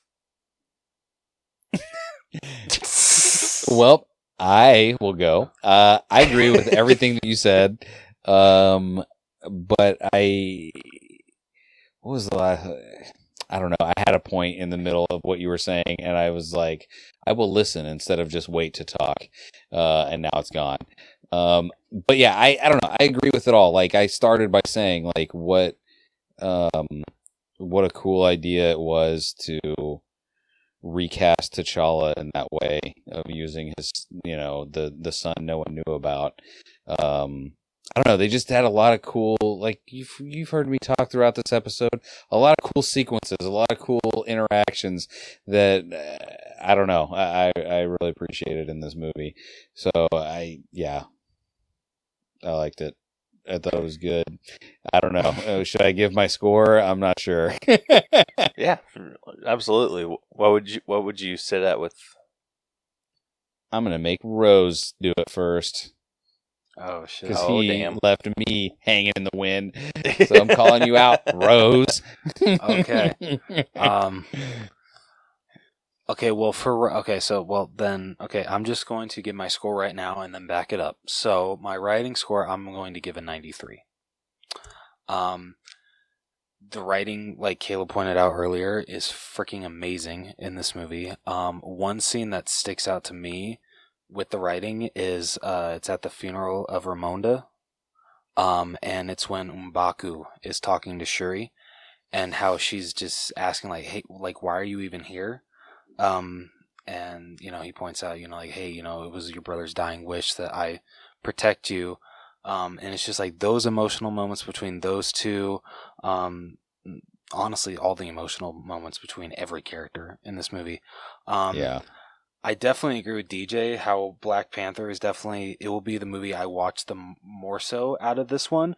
But I feel the reason for that, at least for me, is that this movie is so emotional to watch that the first one is more of a, like, don't get me wrong, the first one is very emotional, but it's still a fun movie to watch. This one I feel just gets in your feels so much that I'm probably gonna struggle getting through this movie the second time watching it, because I'm gonna try not to cry 4 more times, and I'm probably going to fail. But just I feel I'm more likely to go back to the first Black Panther, and it's nothing against this movie. This is a great sequel. It's a very well written sequel.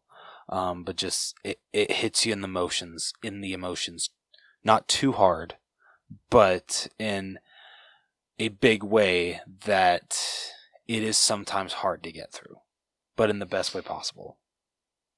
Jesus Christ, Rose, thank you for saying that much better than I did. Like, you actually fully expressed what I was trying to say when I was like, not as good as the first one. Next.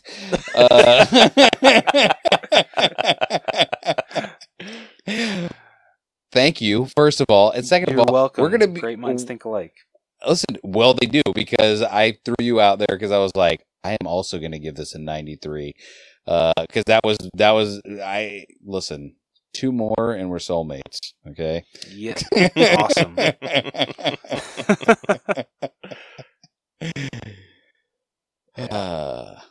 did you give it, Caleb? I'm going a little higher. I'm sitting at a 95. Nice. But yeah, absolutely agree with everything that you said, and you freaking nailed it on the head, Rose. Like, yeah, freaking for sure, perfect. Like, I've now that you've pointed that out, like, I'm able to recognize it. Like, I go back to the fun MCU movies way more often than I do the ones that like hit really hard. Yeah. Like, well, and this one hits extra hard because it's not like, oh, the guy in the movie died. It's crazy, man. Anyway, I can't wait to see him in the next movies. And like, there is reality tied to this that makes it. It's funny because you saying that, Rose, made me kind of finally realize why I was like, not like on edge is the wrong way of saying how I watched this movie, but just kind of like. Uneasy, I guess, because it's like we are all like dancing around this idea that this dude in real life is gone, and like, he did a lot of things other than Black Panther that were really good, and he did very well, and I think that, he deserves credit for it too. But like this, I don't know, like this transcended it all, because like everyone could look to this and be like, I don't know how to describe it other than like he was a superhero that everyone could be like, could relate to, not just, a certain group of people. Yeah. One thing I wanted to bring up, because I'm not 100% sure if I could bring it up anywhere else. When you were talking about M'Baku and like his whole like situation at the ceremony for Queen Ramonda, I appreciated very much how his tone about killing Namor like changed. Like before, it was just, oh, this fish man has come into our waters, like, and like more or less threatened our royalty. Like he needs to be put down like today. And then as soon as he started like hearing what his people call him, and realizing that they're calling him the flying serpent god, and they're like, that's how they view him. They view him as a god. And he's like, yeah, if we kill him, it's nothing but fighting the rest of our lives. Yeah, maybe I have to bring my grade up. I'm sorry, Rose, we might have to come together on a different grade, because there was so many things like that. I will go to 94, because this, like, it was so, there were so many things like that. Like, I guarantee you, going through that movie again, like the next time I watch that, there will be handfuls more of moments like that were just so, like, that was a great character moment for him. Like, that was super well written, but it was also like a really good character moment for him, because you got to see that like contrast of him. So no, I do have to raise it. I'm also kind of glad, or I'll say happy in a way, that Shuri, actually I don't know if he did this on purpose. The ending was a little confusing with him, like coming out of the ship and saying that he's claiming, like, coming to like challenge for the throne. That was, I will absolutely agree. It felt weird, because I'm like, okay, did he like do this on purpose? But it felt weird it's like, how would Shuri not know that she was supposed to do that? He like, implied though that she knew, right? Because I also saw on my travels through the internet today, like, apparently the implication was supposed to be that not only had they spoken of this, like, he was there for the ceremony of it, but he will in fact be the leader of Wakanda going forward, and she will be Black Panther going forward. And this will just be a case where Black Panther and the leader of Wakanda are not one and the same. Yeah. Which I'm not upset about at all. I think that's a very good decision. I really like that. Well, and again, it sets it up perfectly for T'Chaka's kid, whoever that is, who thinks he's going to be the heir to the throne, and then T'Challa rolls up and is like, "What's up, everybody?" Daddy's home. And they're like, who is this dork? He's like, I'm your leader. It's me, the king. Yeah. So I like had to reflect on that a lot, like when I came out of that, because I'm like, okay, like Shuri had to have known. Like, there's no way she didn't. Like, how do you just ditch a ceremony like that? Like, where you're giving up the king? Like, no. Like, I like you said, I think that was definitely previously discussed, and she just isn't wanting to rule. But it's confusing, too, because it's like, isn't she supposed to fight for the title of Black Panther as well? But it wasn't, if I'm remembering this wrong, tell me, but didn't M'Baku say that they had spoken or something, or like she didn't he mention her or something when they were there on the waterfall? I think he did, because he's just like, the princess sends her regards or something Something like that. Yeah. So it's like, because so especially it implies that she knew. Yeah. Because at this point, he's clearly not we're not sure if he's the enemy or not, like we were in the first movie. Like, he's obviously on their side and he wants the best for Wakanda. So it wouldn't make sense for him to be like, I'm a cheeky little guy. I just did this behind everyone's back. True. He does. It doesn't seem, like you said, it doesn't seem like he'd be the type of person now to do that. It would be a wild move if he decided to do that now. I think Shuri just isn't ready for that responsibility yet. And I'm curious whether or not, moving forward, if Shuri's going to keep the title of Black Panther. Because she was, like, not for it. But I think she recognized that there was a need for a Black Panther. Well, if you remember, she didn't really believe in it. Yeah. Like, she didn't believe in any of it. She was like, everything is nonsense.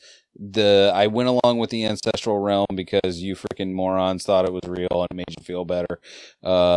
And then suddenly she speaks to why can't I say his name? I want to say NORAD. What is his name? Namor. Jesus. Namor. I'm like, NORAD. Like, my brain just came up with N, and I was like, NORAD. Speaks with him, learns his heritage, gets the special threads that has the vibranium laced whatever plants that were there. Goes to the ancestral realm, not believing. That's what was crazy. Is she was like, I don't believe this, but I know what I gotta do, so I'm gonna just do it. And then sees Killmonger. God dang it. Sucks to be you, lady. You were wrong, and you didn't get to see who you thought you were going to see. Yeah. I have a hard time picturing her moving forward as the Black Panther. Because I don't, unless it's just like something that it didn't feel like she fully embraced the role, that she took it on for a purpose, and then now that purpose has been handled, she's gonna like pass it along. I hope not. I hope it's a thing where, like, maybe she does, like, in the next movie or whatever it is that's going to involve her, that is like, worst case scenario, it's like her struggle to be like, I am the Black Panther now.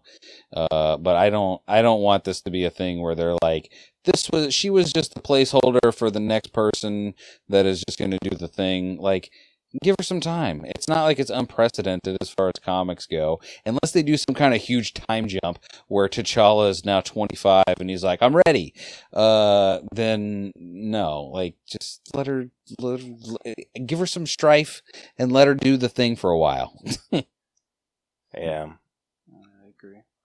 I'm wondering too, like, you're not wrong, by the way, with everything that you said about her. I'm just saying, I hope it doesn't turn out with the theory that you have.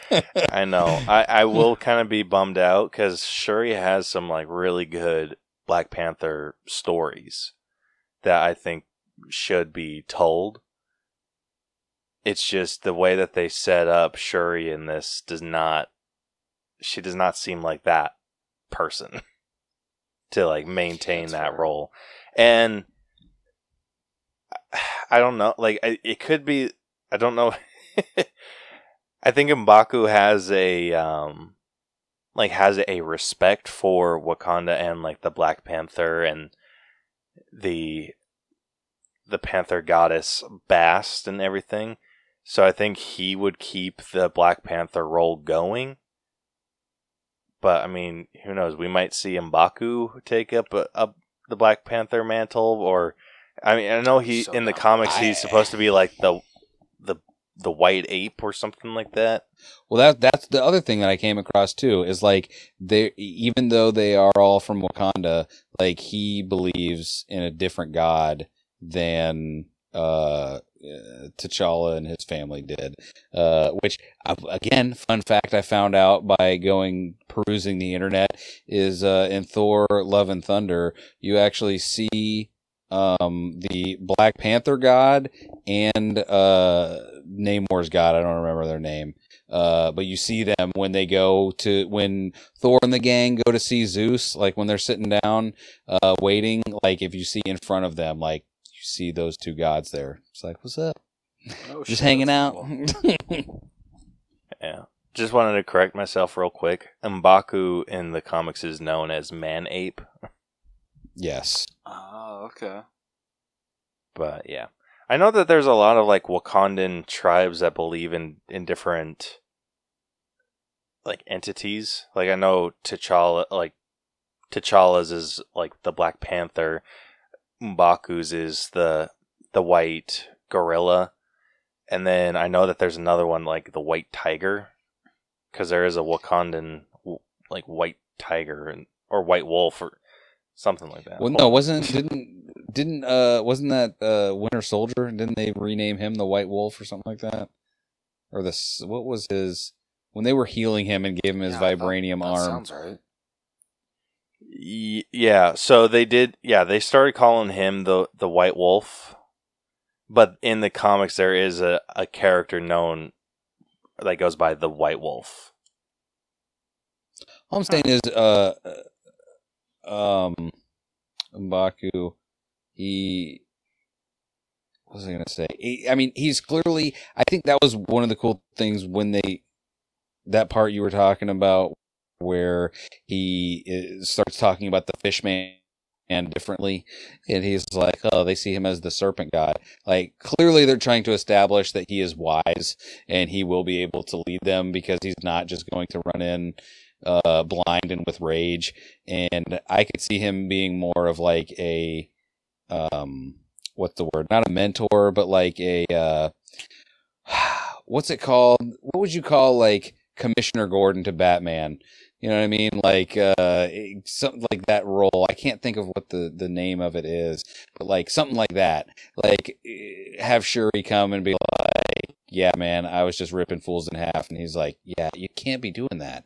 Like, this is not what it's all about. Like, you're out there still with rage in your heart, and you need to center yourself. Like, I could see him being that, like being that kind of leader, and then being that kind of like the word I'm trying to think of and cannot for her, like going forward.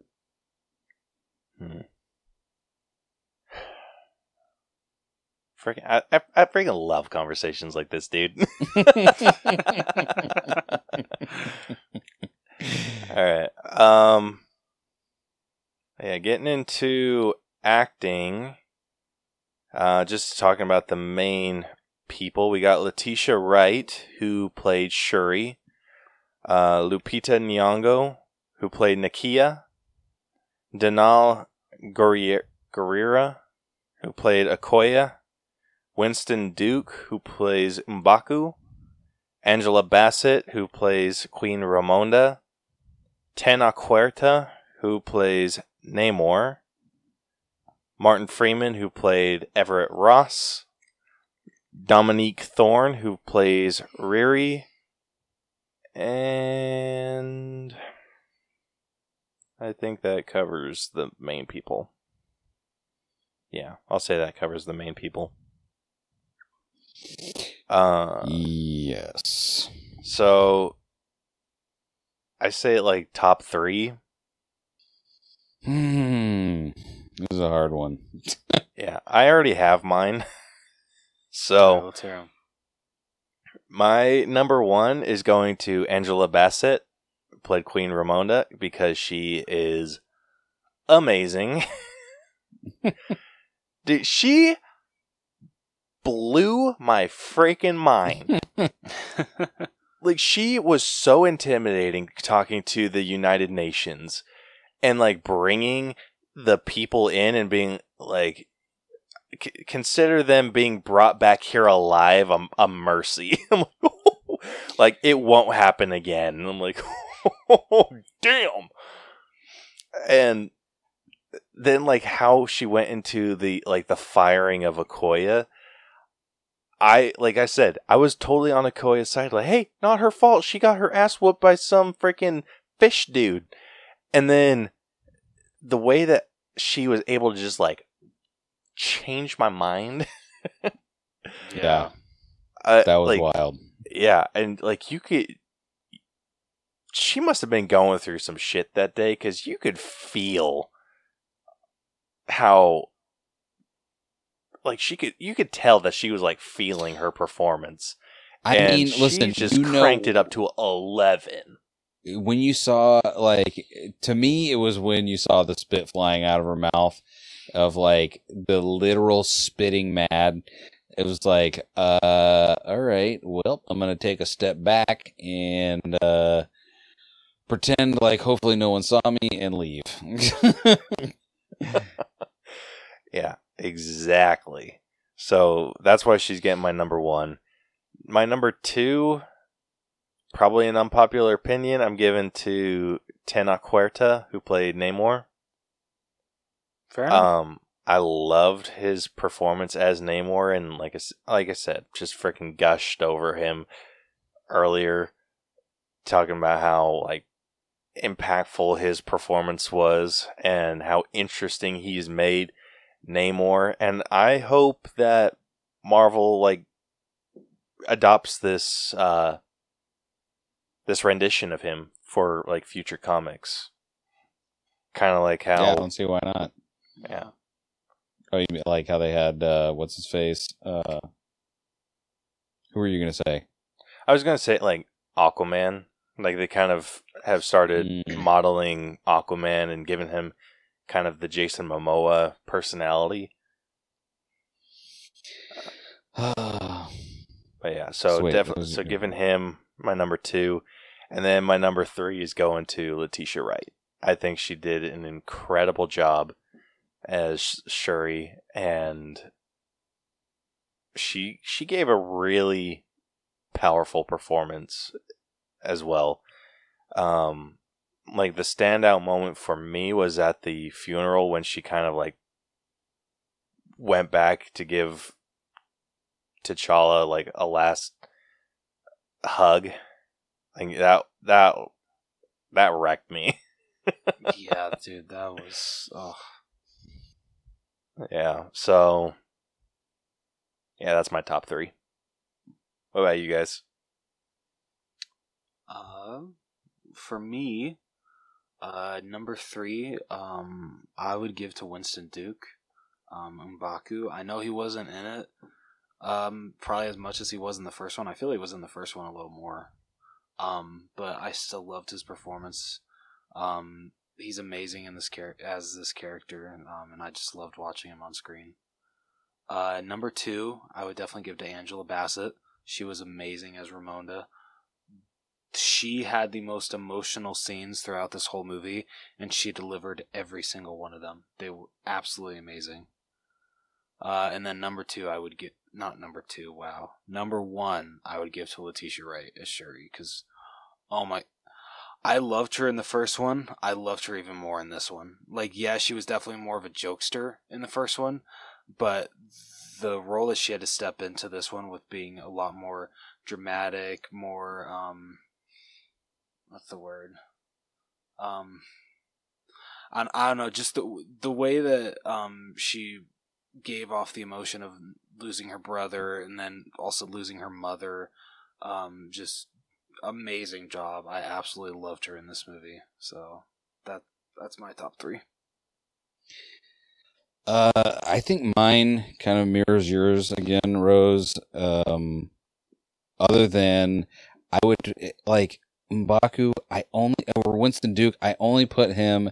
I've got to have my top 4 because he just wasn't in it as much, but he did have my favorite. Beth and I were talking about it. My favorite moment with him was when they were fighting on the bridge, and he got punched right in the chest, and then it just like sunk in his armor, and he flies across, and he's just like, like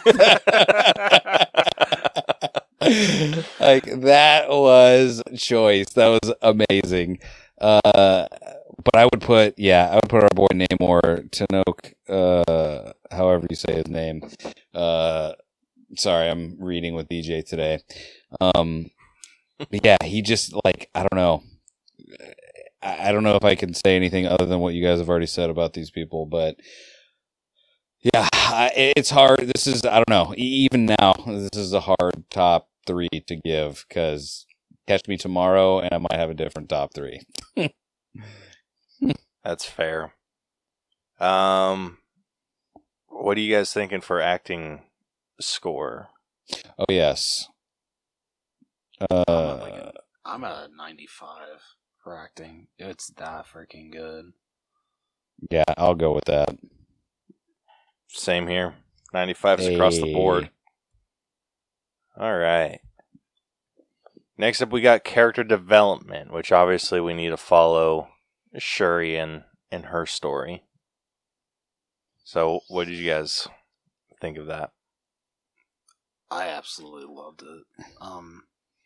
Like how I pointed out, like at the beginning, I was not expecting them to actually showcase the process of T'Challa dying. I thought he was just going to already be dead, and they would, like maybe the first part would be at his funeral, or we do a time jump to like a year after he's passed away. But I was not expecting the opening to be literally Shuri doing everything that she can to save her brother's life. That was fantastic. That was an amazing opening, and just seeing her development throughout the whole movie of her disagreeing that the Black Panther needs to be something. I don't really know how to sum up into words, but she goes through such an emotional character development through this movie with, the loss of her brother at the beginning, her mother in the middle, and just having to fight for, what she wants.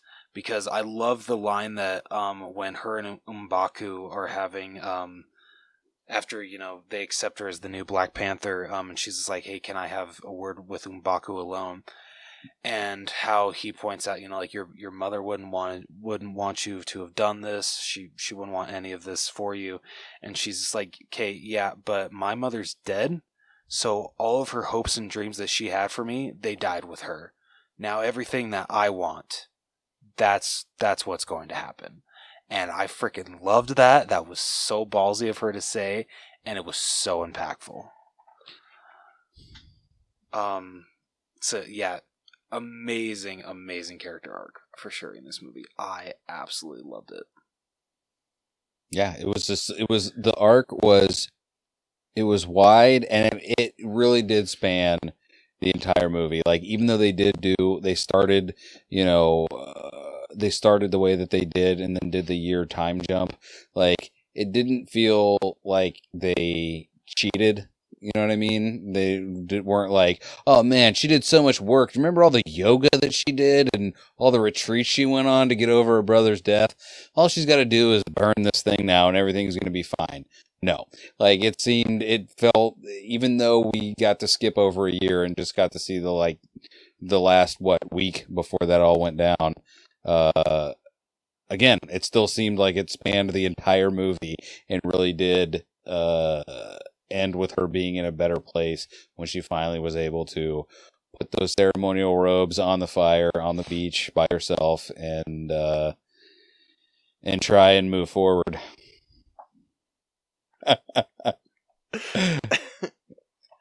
Man, Caleb's dropping hot deuces. By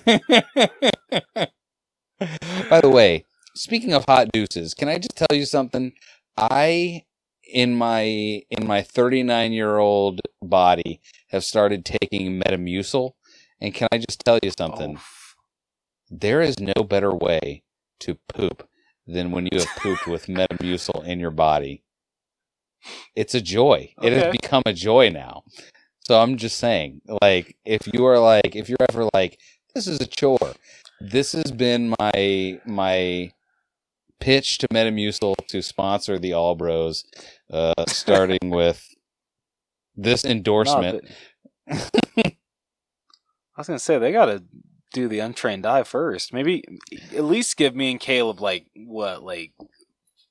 3 more years. I mean, like maybe 30, or should we shoot for 35? Listen, it's never too soon to have a nice poop. Okay, like. I mean, he's not wrong. You know, we can't all eat right all the time. Hi, I'm Damn DJ. right. Thank you.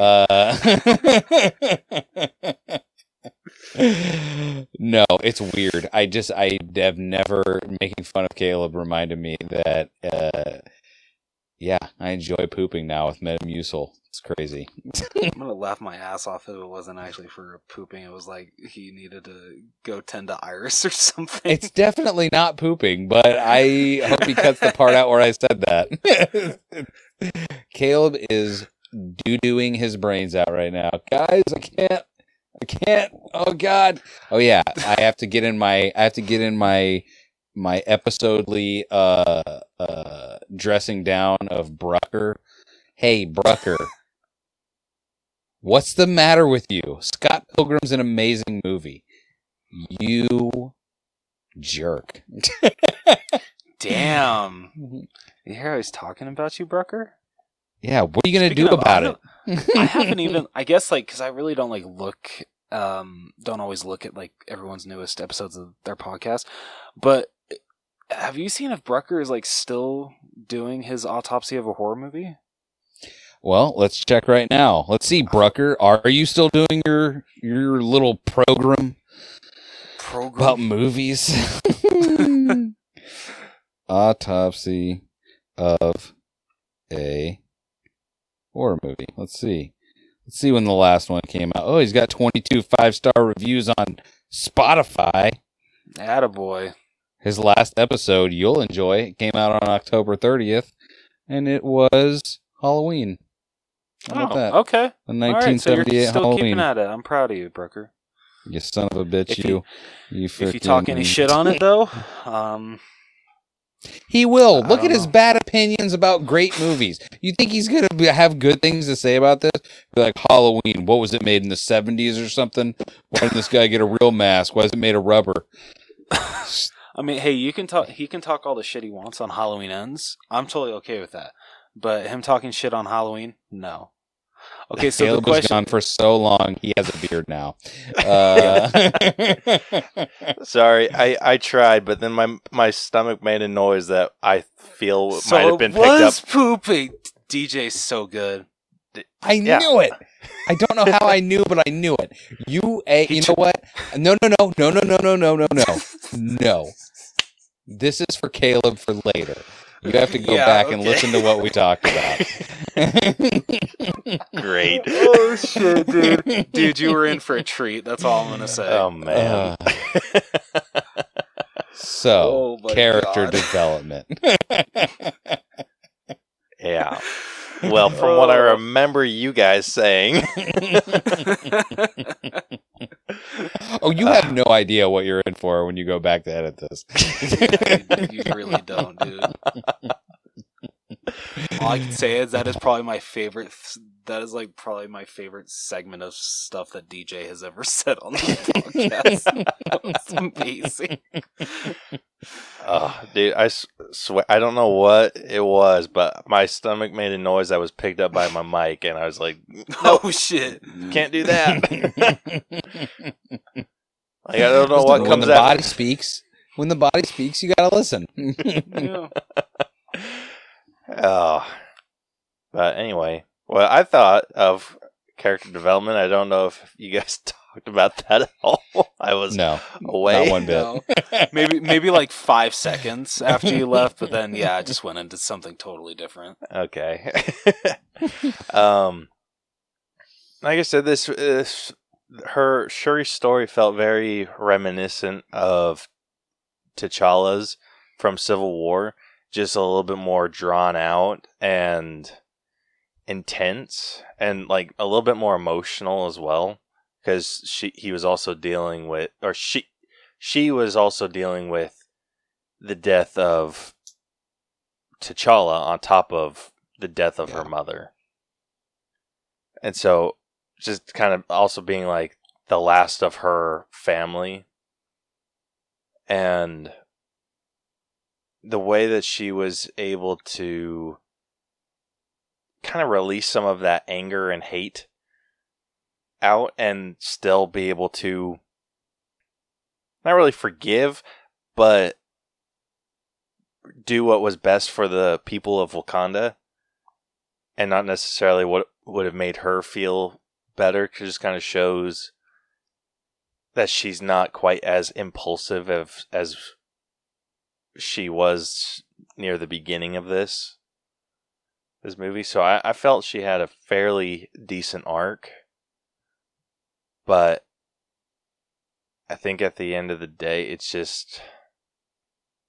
it was well done, and I say it's like maybe a little bit above average, but I'm sitting somewhere around like 86. What about you guys? Yeah, I think I still would have given it. I hear what you're saying. I cannot disagree with one word that you just said, but I think that in the way that, like, you see, like, how people were mad about A New Hope held up to The Force Awakens, how they basically just did the same movie again.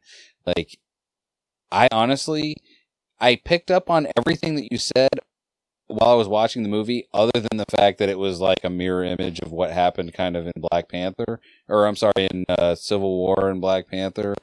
And I was like, I don't know. I think it did it better. I think it did a retelling of that story for Shuri better than other retellings have been done. So I think I'd give it a 90.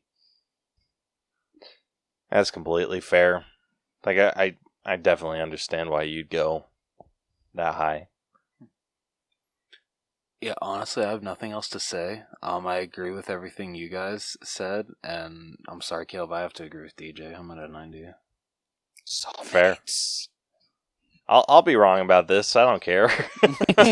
You're not wrong. Shut your bitch ass up. Got a point. All right, next up we got effects. Okay, I want your guys' opinion, because I feel this is always something that people either love or hate about the Black Panther costume. Did it look too CGI, or did it look okay? What'd you guys think? Like, did it look at least better than it did in, like, how freaking Killmonger and T'Challa's costumes looked in? You mean their crazy inflatable tube fight that they had at the end? Exactly. It was much better than that. Listen, like sorry. But go ahead. No, I was gonna say, like, even like when like she had her mask pulled back, like, honestly, I think that looked better than some other instances that I've seen when the Black Panthers had their mask off. Dude, I will say this: I am not a fan of the whole nanotech masks. I don't disagree with you. I see where you're coming from, but it leaves it open to do cooler stuff, like when she got to do her little freaking Mega Man thing. Whenever she was just like, "I'm gonna take my," because that was the whole deal, right? It was like vibranium nanotech or whatever, and yeah, I don't know. Like, I thought her suit looked cool. I don't know if there was any like practicalness to that suit in any way, but it seemed like there was. Like, I was gonna say, I don't know if it's like how Spider-Man suit was, where they just have dots everywhere, and they're like, we'll put in a Spider-Man suit later. But it didn't look like that. Like, there were moments where she was standing there where it looked like she was really wearing it, whether she was or not, I don't know. But my high bar for any movie that has water in it and people are going to be under it is how they look underwater. And I give the effects a 10 because the underwater effects looked... Is it out of 10? Or is it out of 100? No, this one's out of 100. Yeah, Music and costumes are out of 10. All right, it seems, for some reason, it seems crazy to give it 100, but I'm going to give it 100 because the water looked like it. Water can just look so bad when you're just underwater, and it just looks terrible. Like even if you don't look terrible, sometimes just the filter of water, like it just doesn't look right. And I don't recall any times being like, this looks like people on a green screen and they just put some like gels in front of the camera to make it look like they're underwater. Like it looked, I don't know, it all looked really good for being underwater stuff when they clearly probably weren't. Yeah, I think they did a really solid job with the underwater effects. So like totally agree with you. Like those have to be done right. Otherwise, yes. they look super weird. And I think I know you said you haven't seen it, but the Aquaman movie, there were definitely times where that was just not done well. The only time that I feel I can kind of excuse Aquaman just a little bit is because that movie takes so much. It takes place underwater so much. So I can kind of excuse it a little bit. I can understand where you're coming from. But like I feel that for what they had to accomplish, I feel that they did the best that they could. Yeah. I think what they did really well with this movie is having that they didn't quite do with Aquaman is having people's hair tied up. And so it wasn't like flowing and everything. I mean, you still had like the little strands here and there that would flow, but for the most part, everyone's hair was like all done up or had like some sort of headdress to keep it out of their face or just something along those lines. So all of that looked great. I think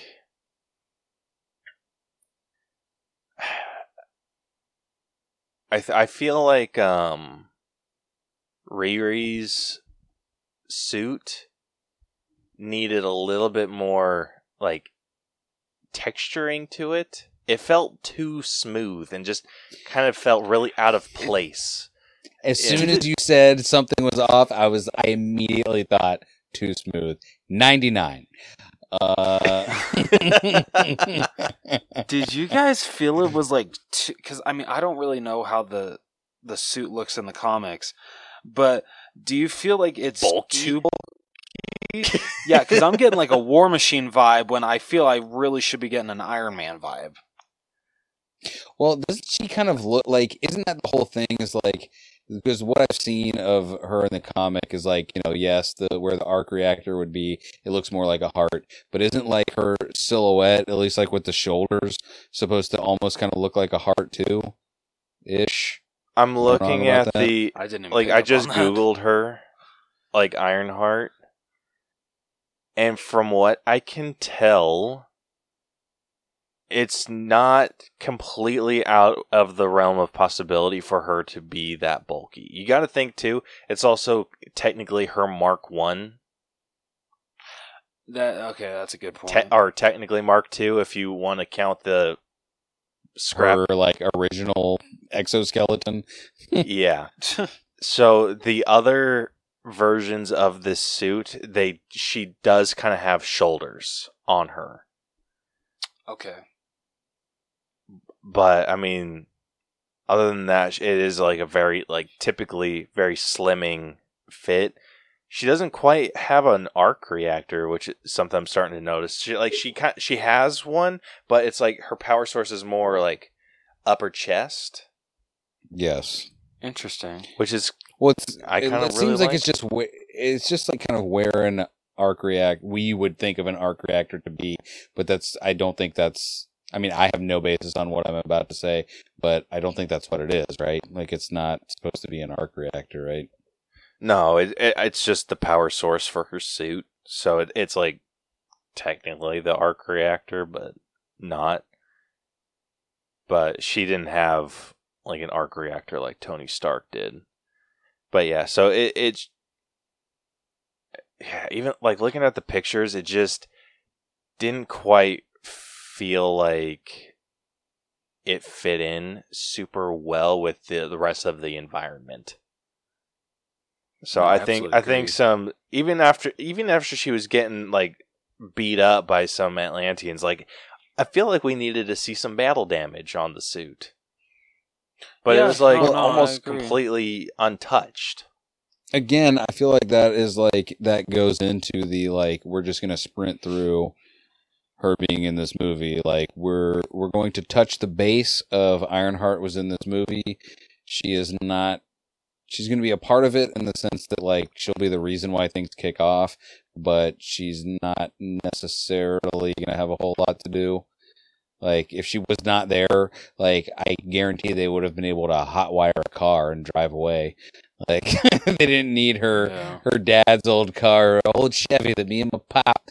Like all right, now you're giving us exposition. What are you talking about? Get in the car and let's go. The most useless scene was when she was building that Ironheart suit. You're telling me that the janky ass little heart that you cut out of sheet metal is somehow incorporated in the suit you just built? Bullshit. Well, that's what I love about when they incorporate real things into fantasy things. Because it's guys like you and I that will see, because I've worked with enough things in my life to be like, no, you're not going to just use regular human tools and be done with this in an hour. Like, it's just never going to happen.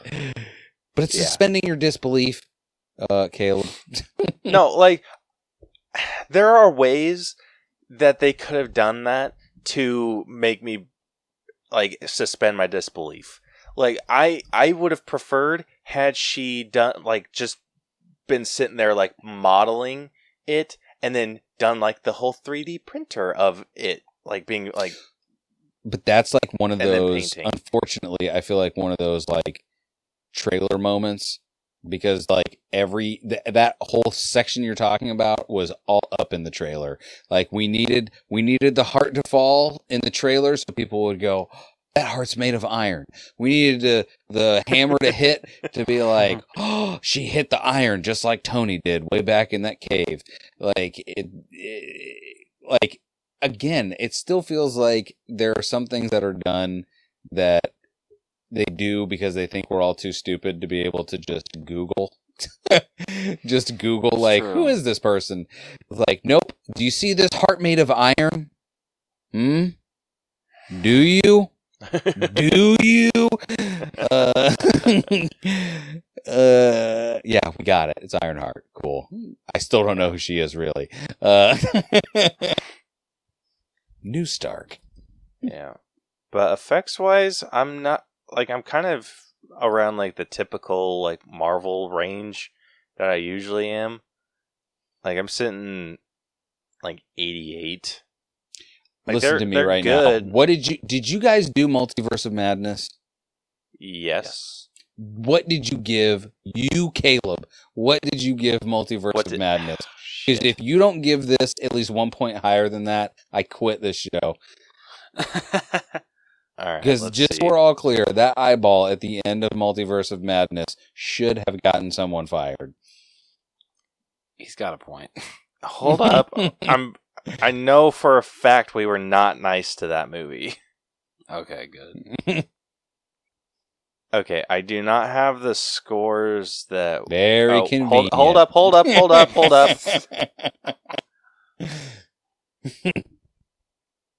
Okay, never mind. We do have the scores, so I just need to find them. Doctor Strange, the Multiverse of Madness. That's what I thought. You know what? That's what I thought. Upon reflection...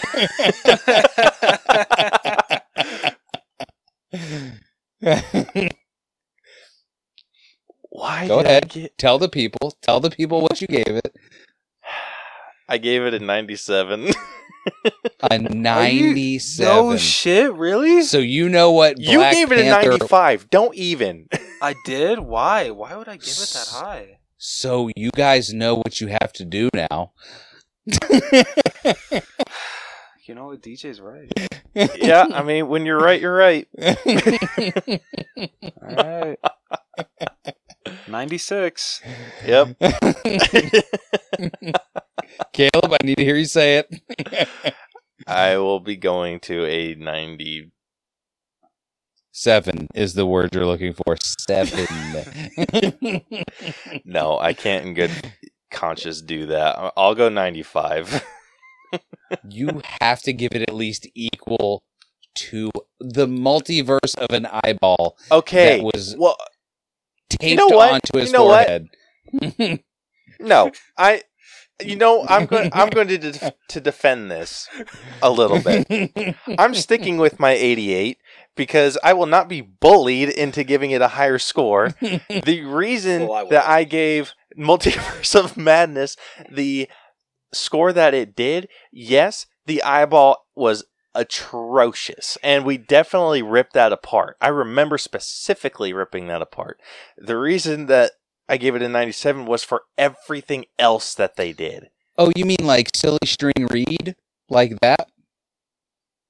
Despite how you feel about how he died, like, Silly String Reed still looked did look good. Yeah. Don't get me wrong, I hated that scene too. Yeah, we didn't like how he died. It looked realistic. Like I will drive to your respective homes and fight you both. That is.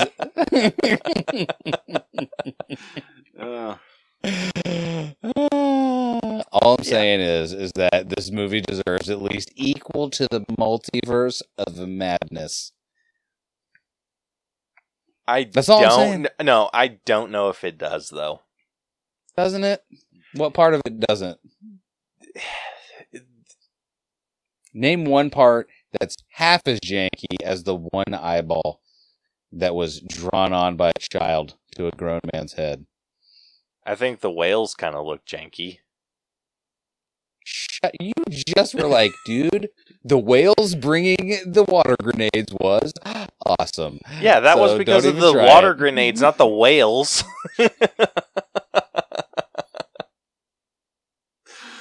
How dare you? How the mighty have fallen. Do you hear this, Brucker? Do you hear what you've done? No, but I'm taking into consideration like all of like the multiversal travel that they did in Multiverse of Madness. All of that. Fine, 98.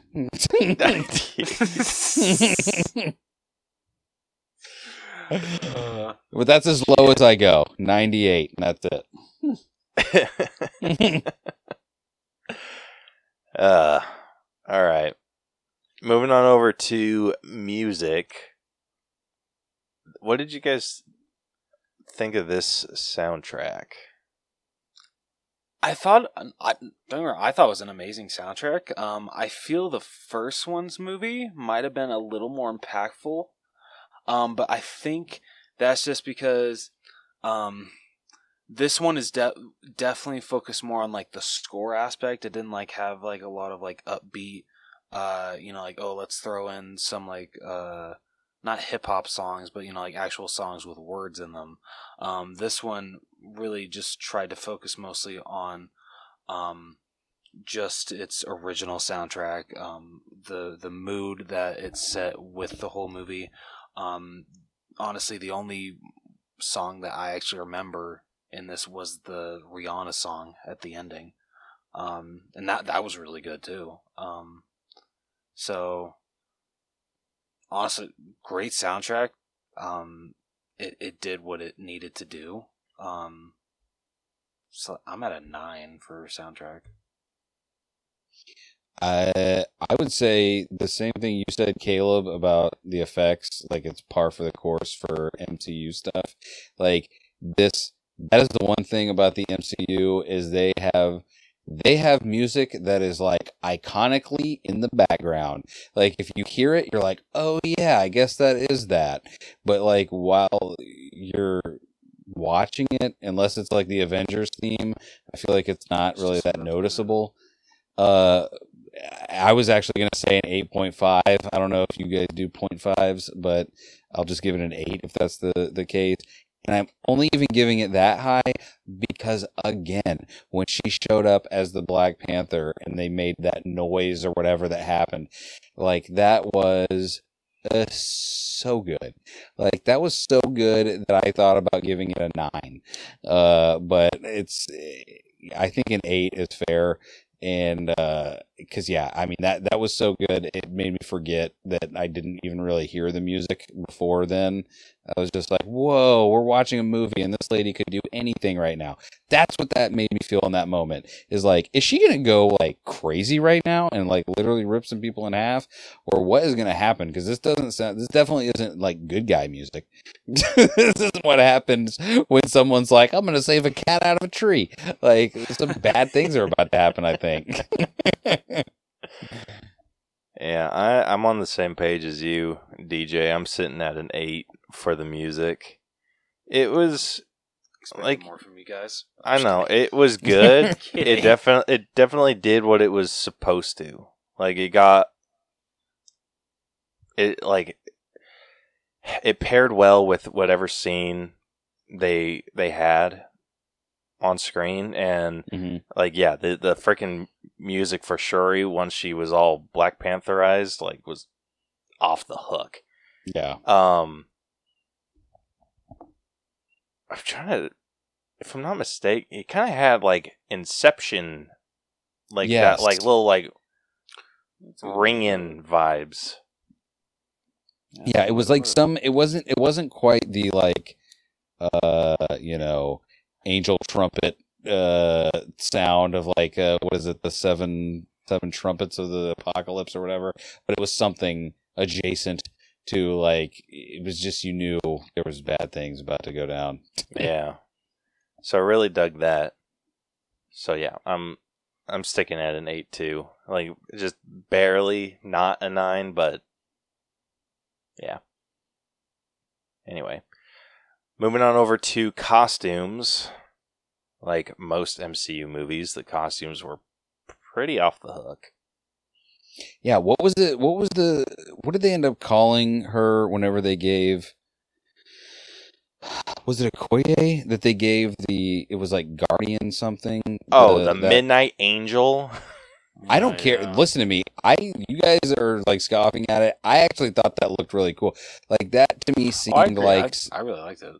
It looked like something that, because I actually looked that up because I didn't know if that was an actual thing, and like, it seems to be very comic accurate, and like, I could see why you would glance at it and be like, what is this? But I don't know. I thought it looked really cool. I liked it a lot. I want to look and see how accurate it was. Guys, what did you say it was called? The Guardian something? Midnight Angel. Midnight Angel. Okay, the suits. No, the suits, like how they look in the comic, are questionable. Like, the design is questionable. Okay. But how they pulled it off in the movie, I don't know if they pulled it off that well. Like, they got the overall vibe. Like, I think the suit portion is awesome. It's the mask is just not doing it for me. I know you don't like that mask. I knew you were going to say that. But what I would say about that mask, I think the reason why it almost seems to not fit is like that armor seems like it would have been. Did you guys ever see the movie Stargate?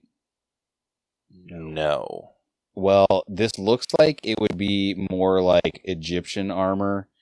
That, like, if you had seen Stargate, you would be like, oh yeah, I could see that there was a background character in Stargate wearing this armor. Like, it just looks more Egyptian than it does Wakandan, I would say. Okay. Interesting. Dude, you know what this suit reminds me of? This is what I imagine Abe Sapien would look like if he got a Predator suit. Dude, that's wow. That is the most correct thing anyone has ever said. Wow. Wow. I'm looking at it right now. That's bananas. Wait, are you seeing this too, Rose? Look at that. Look at that face. Abe Sapien as a Predator. Get the hell out of here. Who? Wait. Abe Sapien's from Hellboy. Oh, okay. All right. That is so nuts. All right, well, there you did. You figured it out. That's why. It should have been Abe's armor in Hellboy 3. Sorry, I messed up. Yeah, Wardrobe, you get a 2. I know. No, like I'm just kidding. despite my feelings towards those suits, I still think that they like the suit itself is awesome. I think it looks cool. My issue lies in the menacing. mask. I get you, but I think it still looks menacing in a way that if that thing was chasing you at full speed, you wouldn't be like, you look decent except for your face. Like, I don't know if I'm afraid of you because your face looks weird. You would be screaming for mercy. I think it's the Predator hair. Like why would Shuri build a suit with hair like that for the Dora Milaje when they're all bald women? Caleb, that's a great point, and I don't like that you made it. Listen, I like it, so can you stop poking holes? Okay, out of everything, though, that was my only issue costume-wise. I felt Shuri's Black Panther suit was awesome. Fit her very well. Kind of had a mixture of like just the classic sleek Black Panther, like T'Challa's suit had a little bit of that flair from Killmonger, and then just had the little touches that made it Shuri. Well, yeah, it had her helmet had the same markings that she had on her face. Yeah, white dots. Like just her suit was incredible. And then I liked how it was like the middle point in between T'Challa and Killmonger. Like that was great. But still felt very much like her own thing. And then I cannot get enough of friggin' Namor's suit. Like they made Namor look cool, and I did not know that was possible to do. Like, have you seen what classic Namor looks like? No. Right, he looks like a freaking. He looks like Spock in a green Speedo. Oh god, what the hell? Yeah, like that. If you can think of a better description than Spock in a green Speedo, like I would love to hear it. No, dude, that's as good as it gets. Also, I would like to explain away the predator-ness of what's going on with their head as who needs capes, you know? But they still use capes. Nobody naturally has a cape. There you go. I don't know. I'm grasping at straws here. Yeah, just a little bit. I'm like, that felt like a desperate attempt. But yeah, like Namor, like the way that they made him look, like I love that he had like this big, just royal necklace, or how, I don't even know how you'd explain what that is. Like necklace just kind of doesn't seem like enough to explain what he had. He had a chest showpiece. There we go. And then like how he, like I love that they changed him to like shorts. Like like more briefs than anything. Like I don't know if they ever could have pulled off the Speedo. No, because it was like where they had those pants that he was wearing was like, it didn't seem as weird as it really was. Like, if you just saw someone that was like, hi, I come from underwater and I want to tell you about something, like, hey man, could you put on a shirt or something? But I don't know if it was just the way that they filmed him or what, but it didn't seem like awkward whenever he was just standing there in basically just his boxers. Yeah. It's true. Yeah. Have you seen the newest season of Rick and Morty? Like the first maybe handful of episodes. Okay, so you know the Mr. Nimbus episode? I think that's like the first episode of the... Wait, are they on season 5 or 6? They're on season 5. Okay, so this would have been like season 4 then. Well, yeah. Yeah, like yes. That's how I imagine like old school Namor. Yeah, that's like old school Namor. But yeah, I think they made him like very intimidating. Gave him like just a really good look. And like even with something as goofy as the freaking little wings on his ankle, like all of that looked freaking awesome.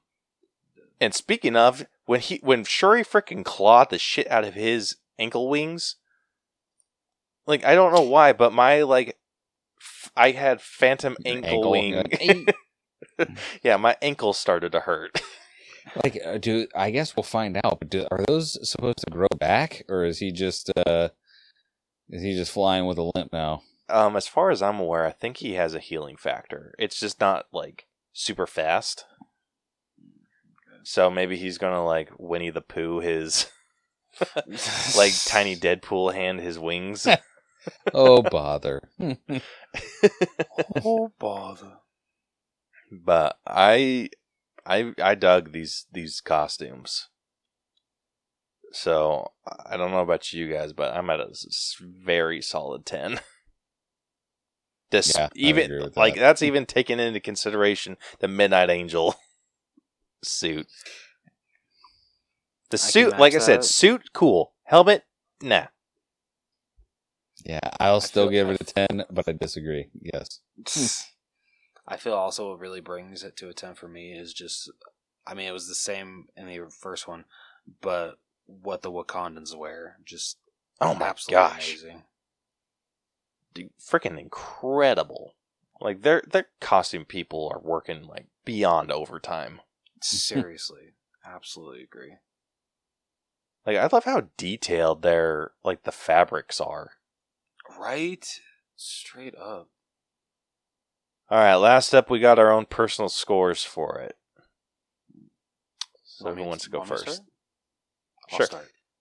Okay. So, overall, this is a great sequel. Like I mentioned earlier, and I believe DJ and Caleb agreed with me. It's definitely going to be a lot harder to come back to this one compared to the first one, just because this one is a lot more emotional to watch. It's a lot harder to get through, and that's not a bad thing. It's just because you're going to lose you're going to be shedding a lot of tears. But like I said, that's not a bad thing. That's what makes it a great sequel, because Ryan Coogler, right? Yeah. He understood the assignment of where he needed to take the sequel after Chadwick Boseman's passing, and he did it flawlessly. And it was just so perfect. Such a great sequel. I loved every minute of it. I hardly have anything bad to say about this sequel. Such a great Marvel sequel. So, I'm going to go a 93. I mean, I'll go next unless you want to go, Caleb. No, have at it. Yeah, I guess we're close to soulmates, because I was going to go with a 95, because it's just, I don't know, this is, I don't know. This was a good movie that I it's funny because after we saw it, I was like, I need to go watch this movie again before I do this podcast. Because just because I want to see the movie again, but B, like, I don't know. I feel bad saying this. There are not a lot of movies that I want to see twice anymore.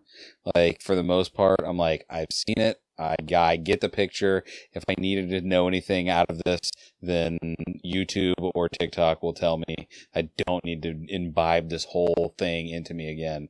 But for being a 2 hour and 41 minute movie, that was a lot sad, like intensely sad and just sad.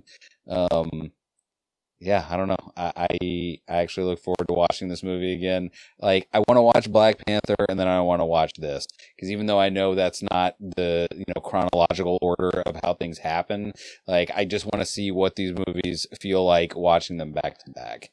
So I don't know. Yeah, 95. Yeah, couldn't agree more. Personally sitting at a 94. I had an absolutely amazing time seeing this movie. I love when a movie can affect my emotions as heavily as this one did. And I feel like they handled the passing of Chadwick Boseman expertly. Like, they addressed it, kind of gave everyone a little bit of closure in a way. Like, for those of us that needed it. And shared a really good story of grief and the search for vengeance and all this, while giving us a really amazing superhero film along with it. So, yeah. Like I said, sitting at a solid 94. And with that concludes this week's breakdown. So, going through the scores, starting off with our story, it is sitting at a very strong 91. Writing is a little bit higher, sitting at a solid 94. Acting a little higher than that at a 95. The character development dropped down and is unfortunately our lowest score, which is sitting at an 88.6. The effects jumps up again, sitting at a 94, despite my best efforts. The music is sitting at a very strong 8, and that's mostly due to Rihanna's original song for this film. Costumes, no surprise, 10. This is actually like our longest streak of 10s. Hell yeah, that's awesome. Like Black Adam, then Weird, then this. I love it. Yeah, all 10s. And then our personal score ended up averaging out to a 94. So, that brings the All Bros and Untrained Eye letter grade for Black Panther Wakanda Forever to an A-. Hey. Yeah, very, very strong score there. And I'm just like kind of sneaking a peek at where it's sitting like within the MCU ranking. And I'm excited to talk about that. But getting into everything, like all the, like what else it's like compared to like our other A- movies. It is sitting at a 92.77%. So out of all of our A- movies, it's our 5th one. Okay. So I think it's got a fairly decent home. So right now it is below Encanto, which is at a 92.81. It is below Infinity War, which is at a 92.93. It is below Room, which is at a 93.06. And then it is below War of the Planet of the Apes, which is at a 93.12. Then going the opposite direction, it is sitting above Last Night in Soho, which is at a 92.62. This is going to be controversial. It is sitting above Spider-Man Into the Spider-Verse. Whoa. I've never even seen that movie, and that seems crazy. So that one's sitting at a 92.59. Then it is above Pulp Fiction, which is at a 92.43. As well as Joker, the Bob's Burgers movie, and just Joker and the Bob's Burgers movies, which are both sitting at a 92.37. I don't think that's that, controversial, especially the Joker movie always holds a very strange place in my heart. That's a movie for other reasons I'll probably never watch again. Yeah, same here. I think the big controversial one was Into the Spider-Verse. That's wild. Yeah. Like, who was that? Was that done just you two, or was Vic part of that? So that was one that we did prior to our current ranking system, and then we came back and did all of like the old ones.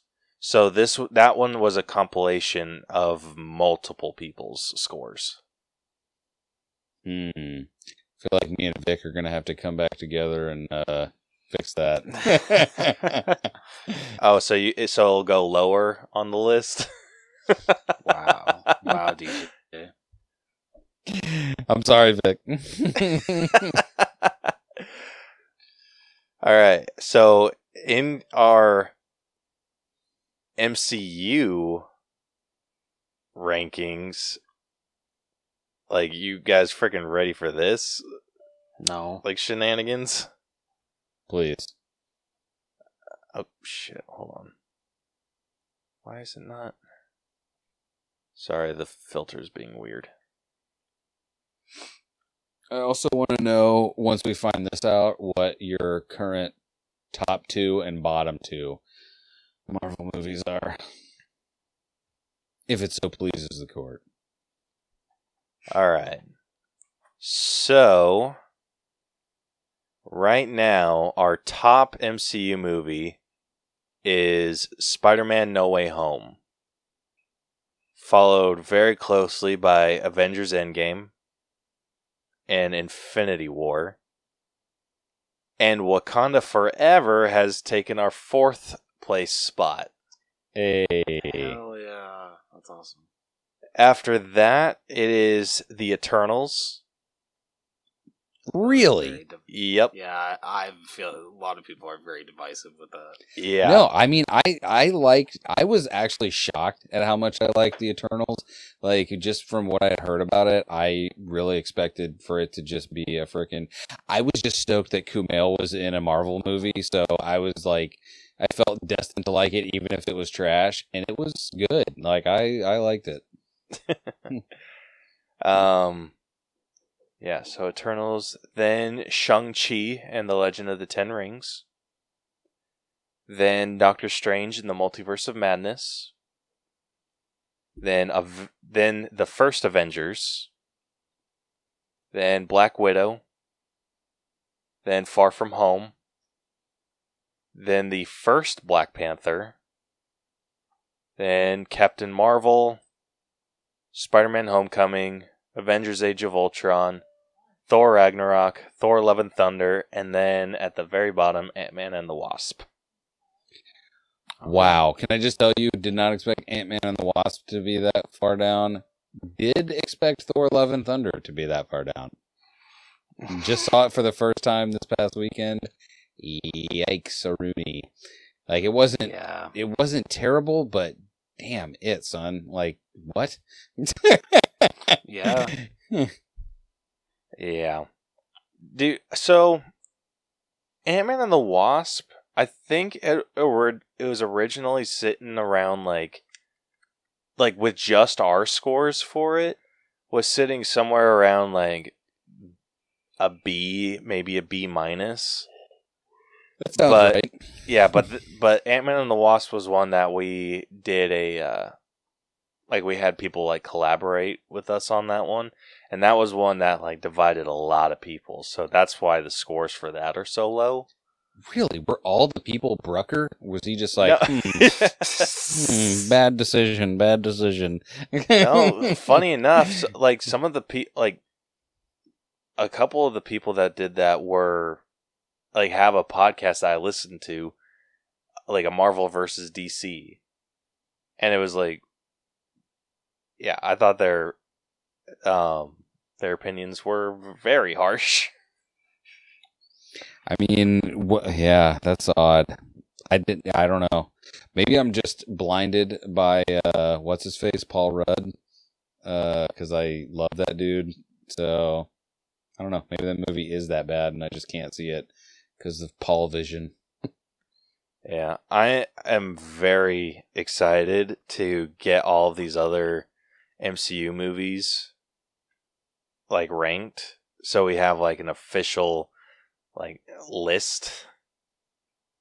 Like I think that I think I know the answer to this, but are you guys going to incorporate any of the television programs into that? No.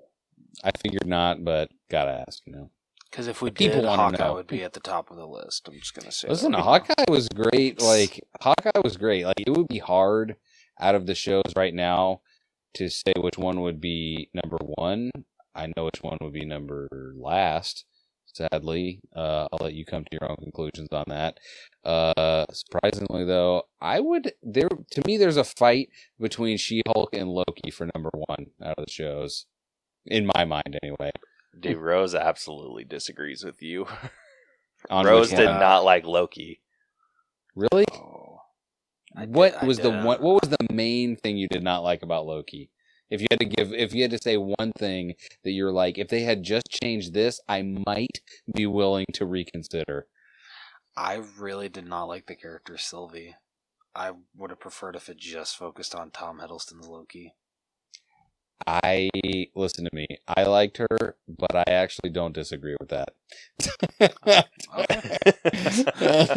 I did enjoy her character, but Well, technically, she is Loki. Rose. Okay. Why are you kissing yourself? your Why are you kissing bitch yourself? ass. Why are you kissing yourself?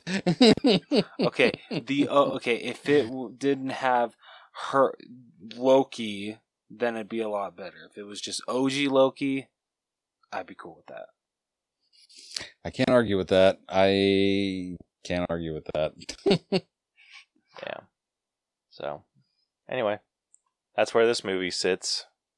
I'm surprised it's our like new number 4.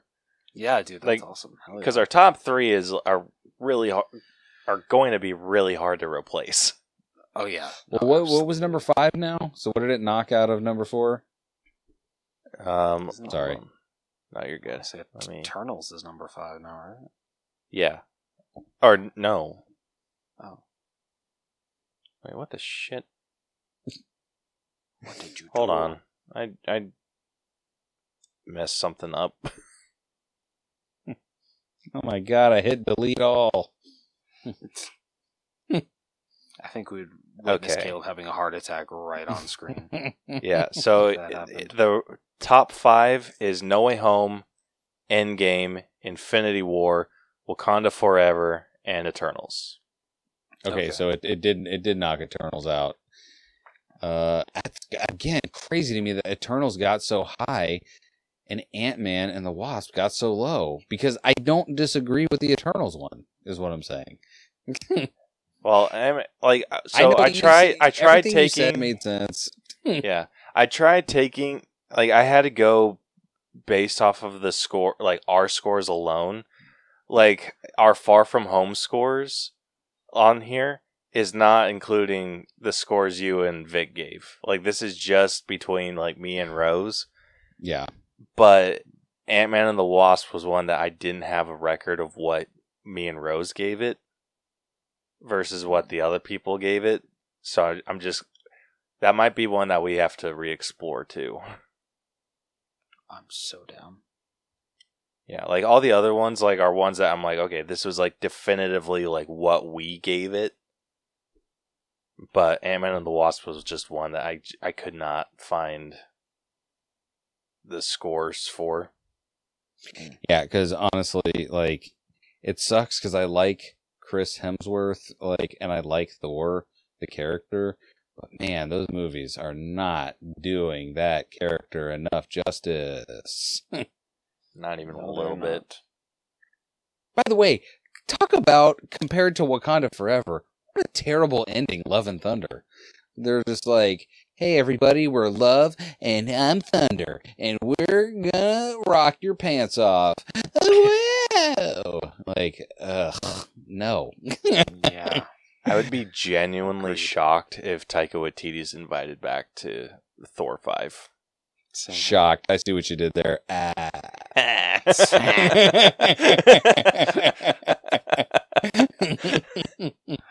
Oh, God. Yeah, no, he farted up the place with that one. Yeah. All right, well, I would say that concludes this week's episode. DJ, would you like to let everybody know where they can find you? Yes, I would. You can find me behind your door in the shadows. Don't close it or I'll jump out and get you.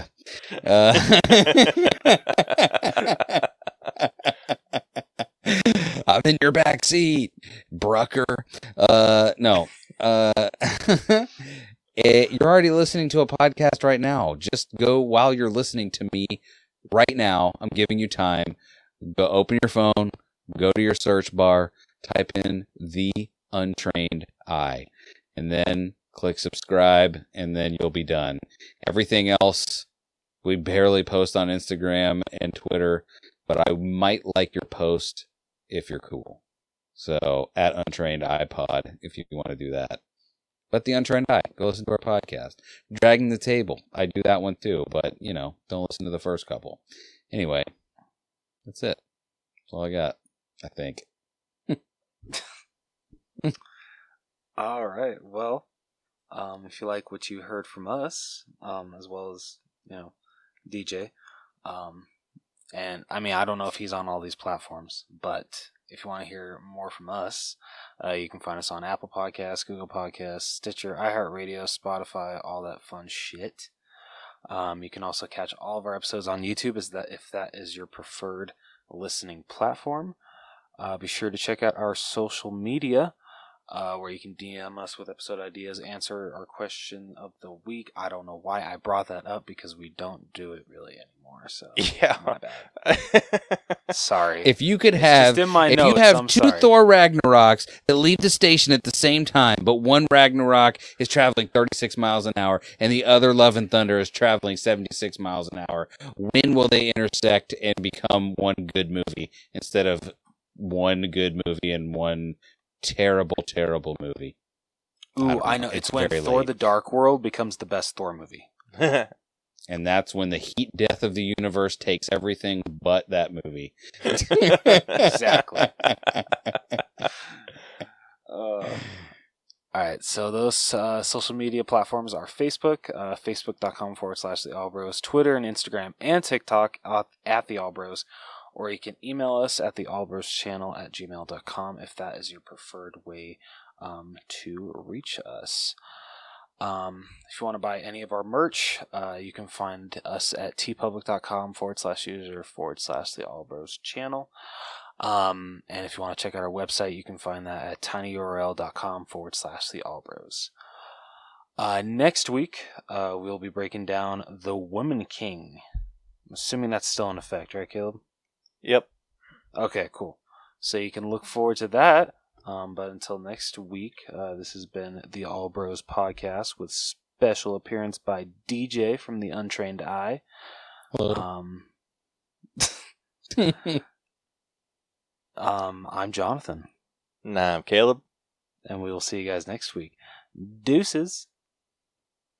You asshole. Stole your line, bitch.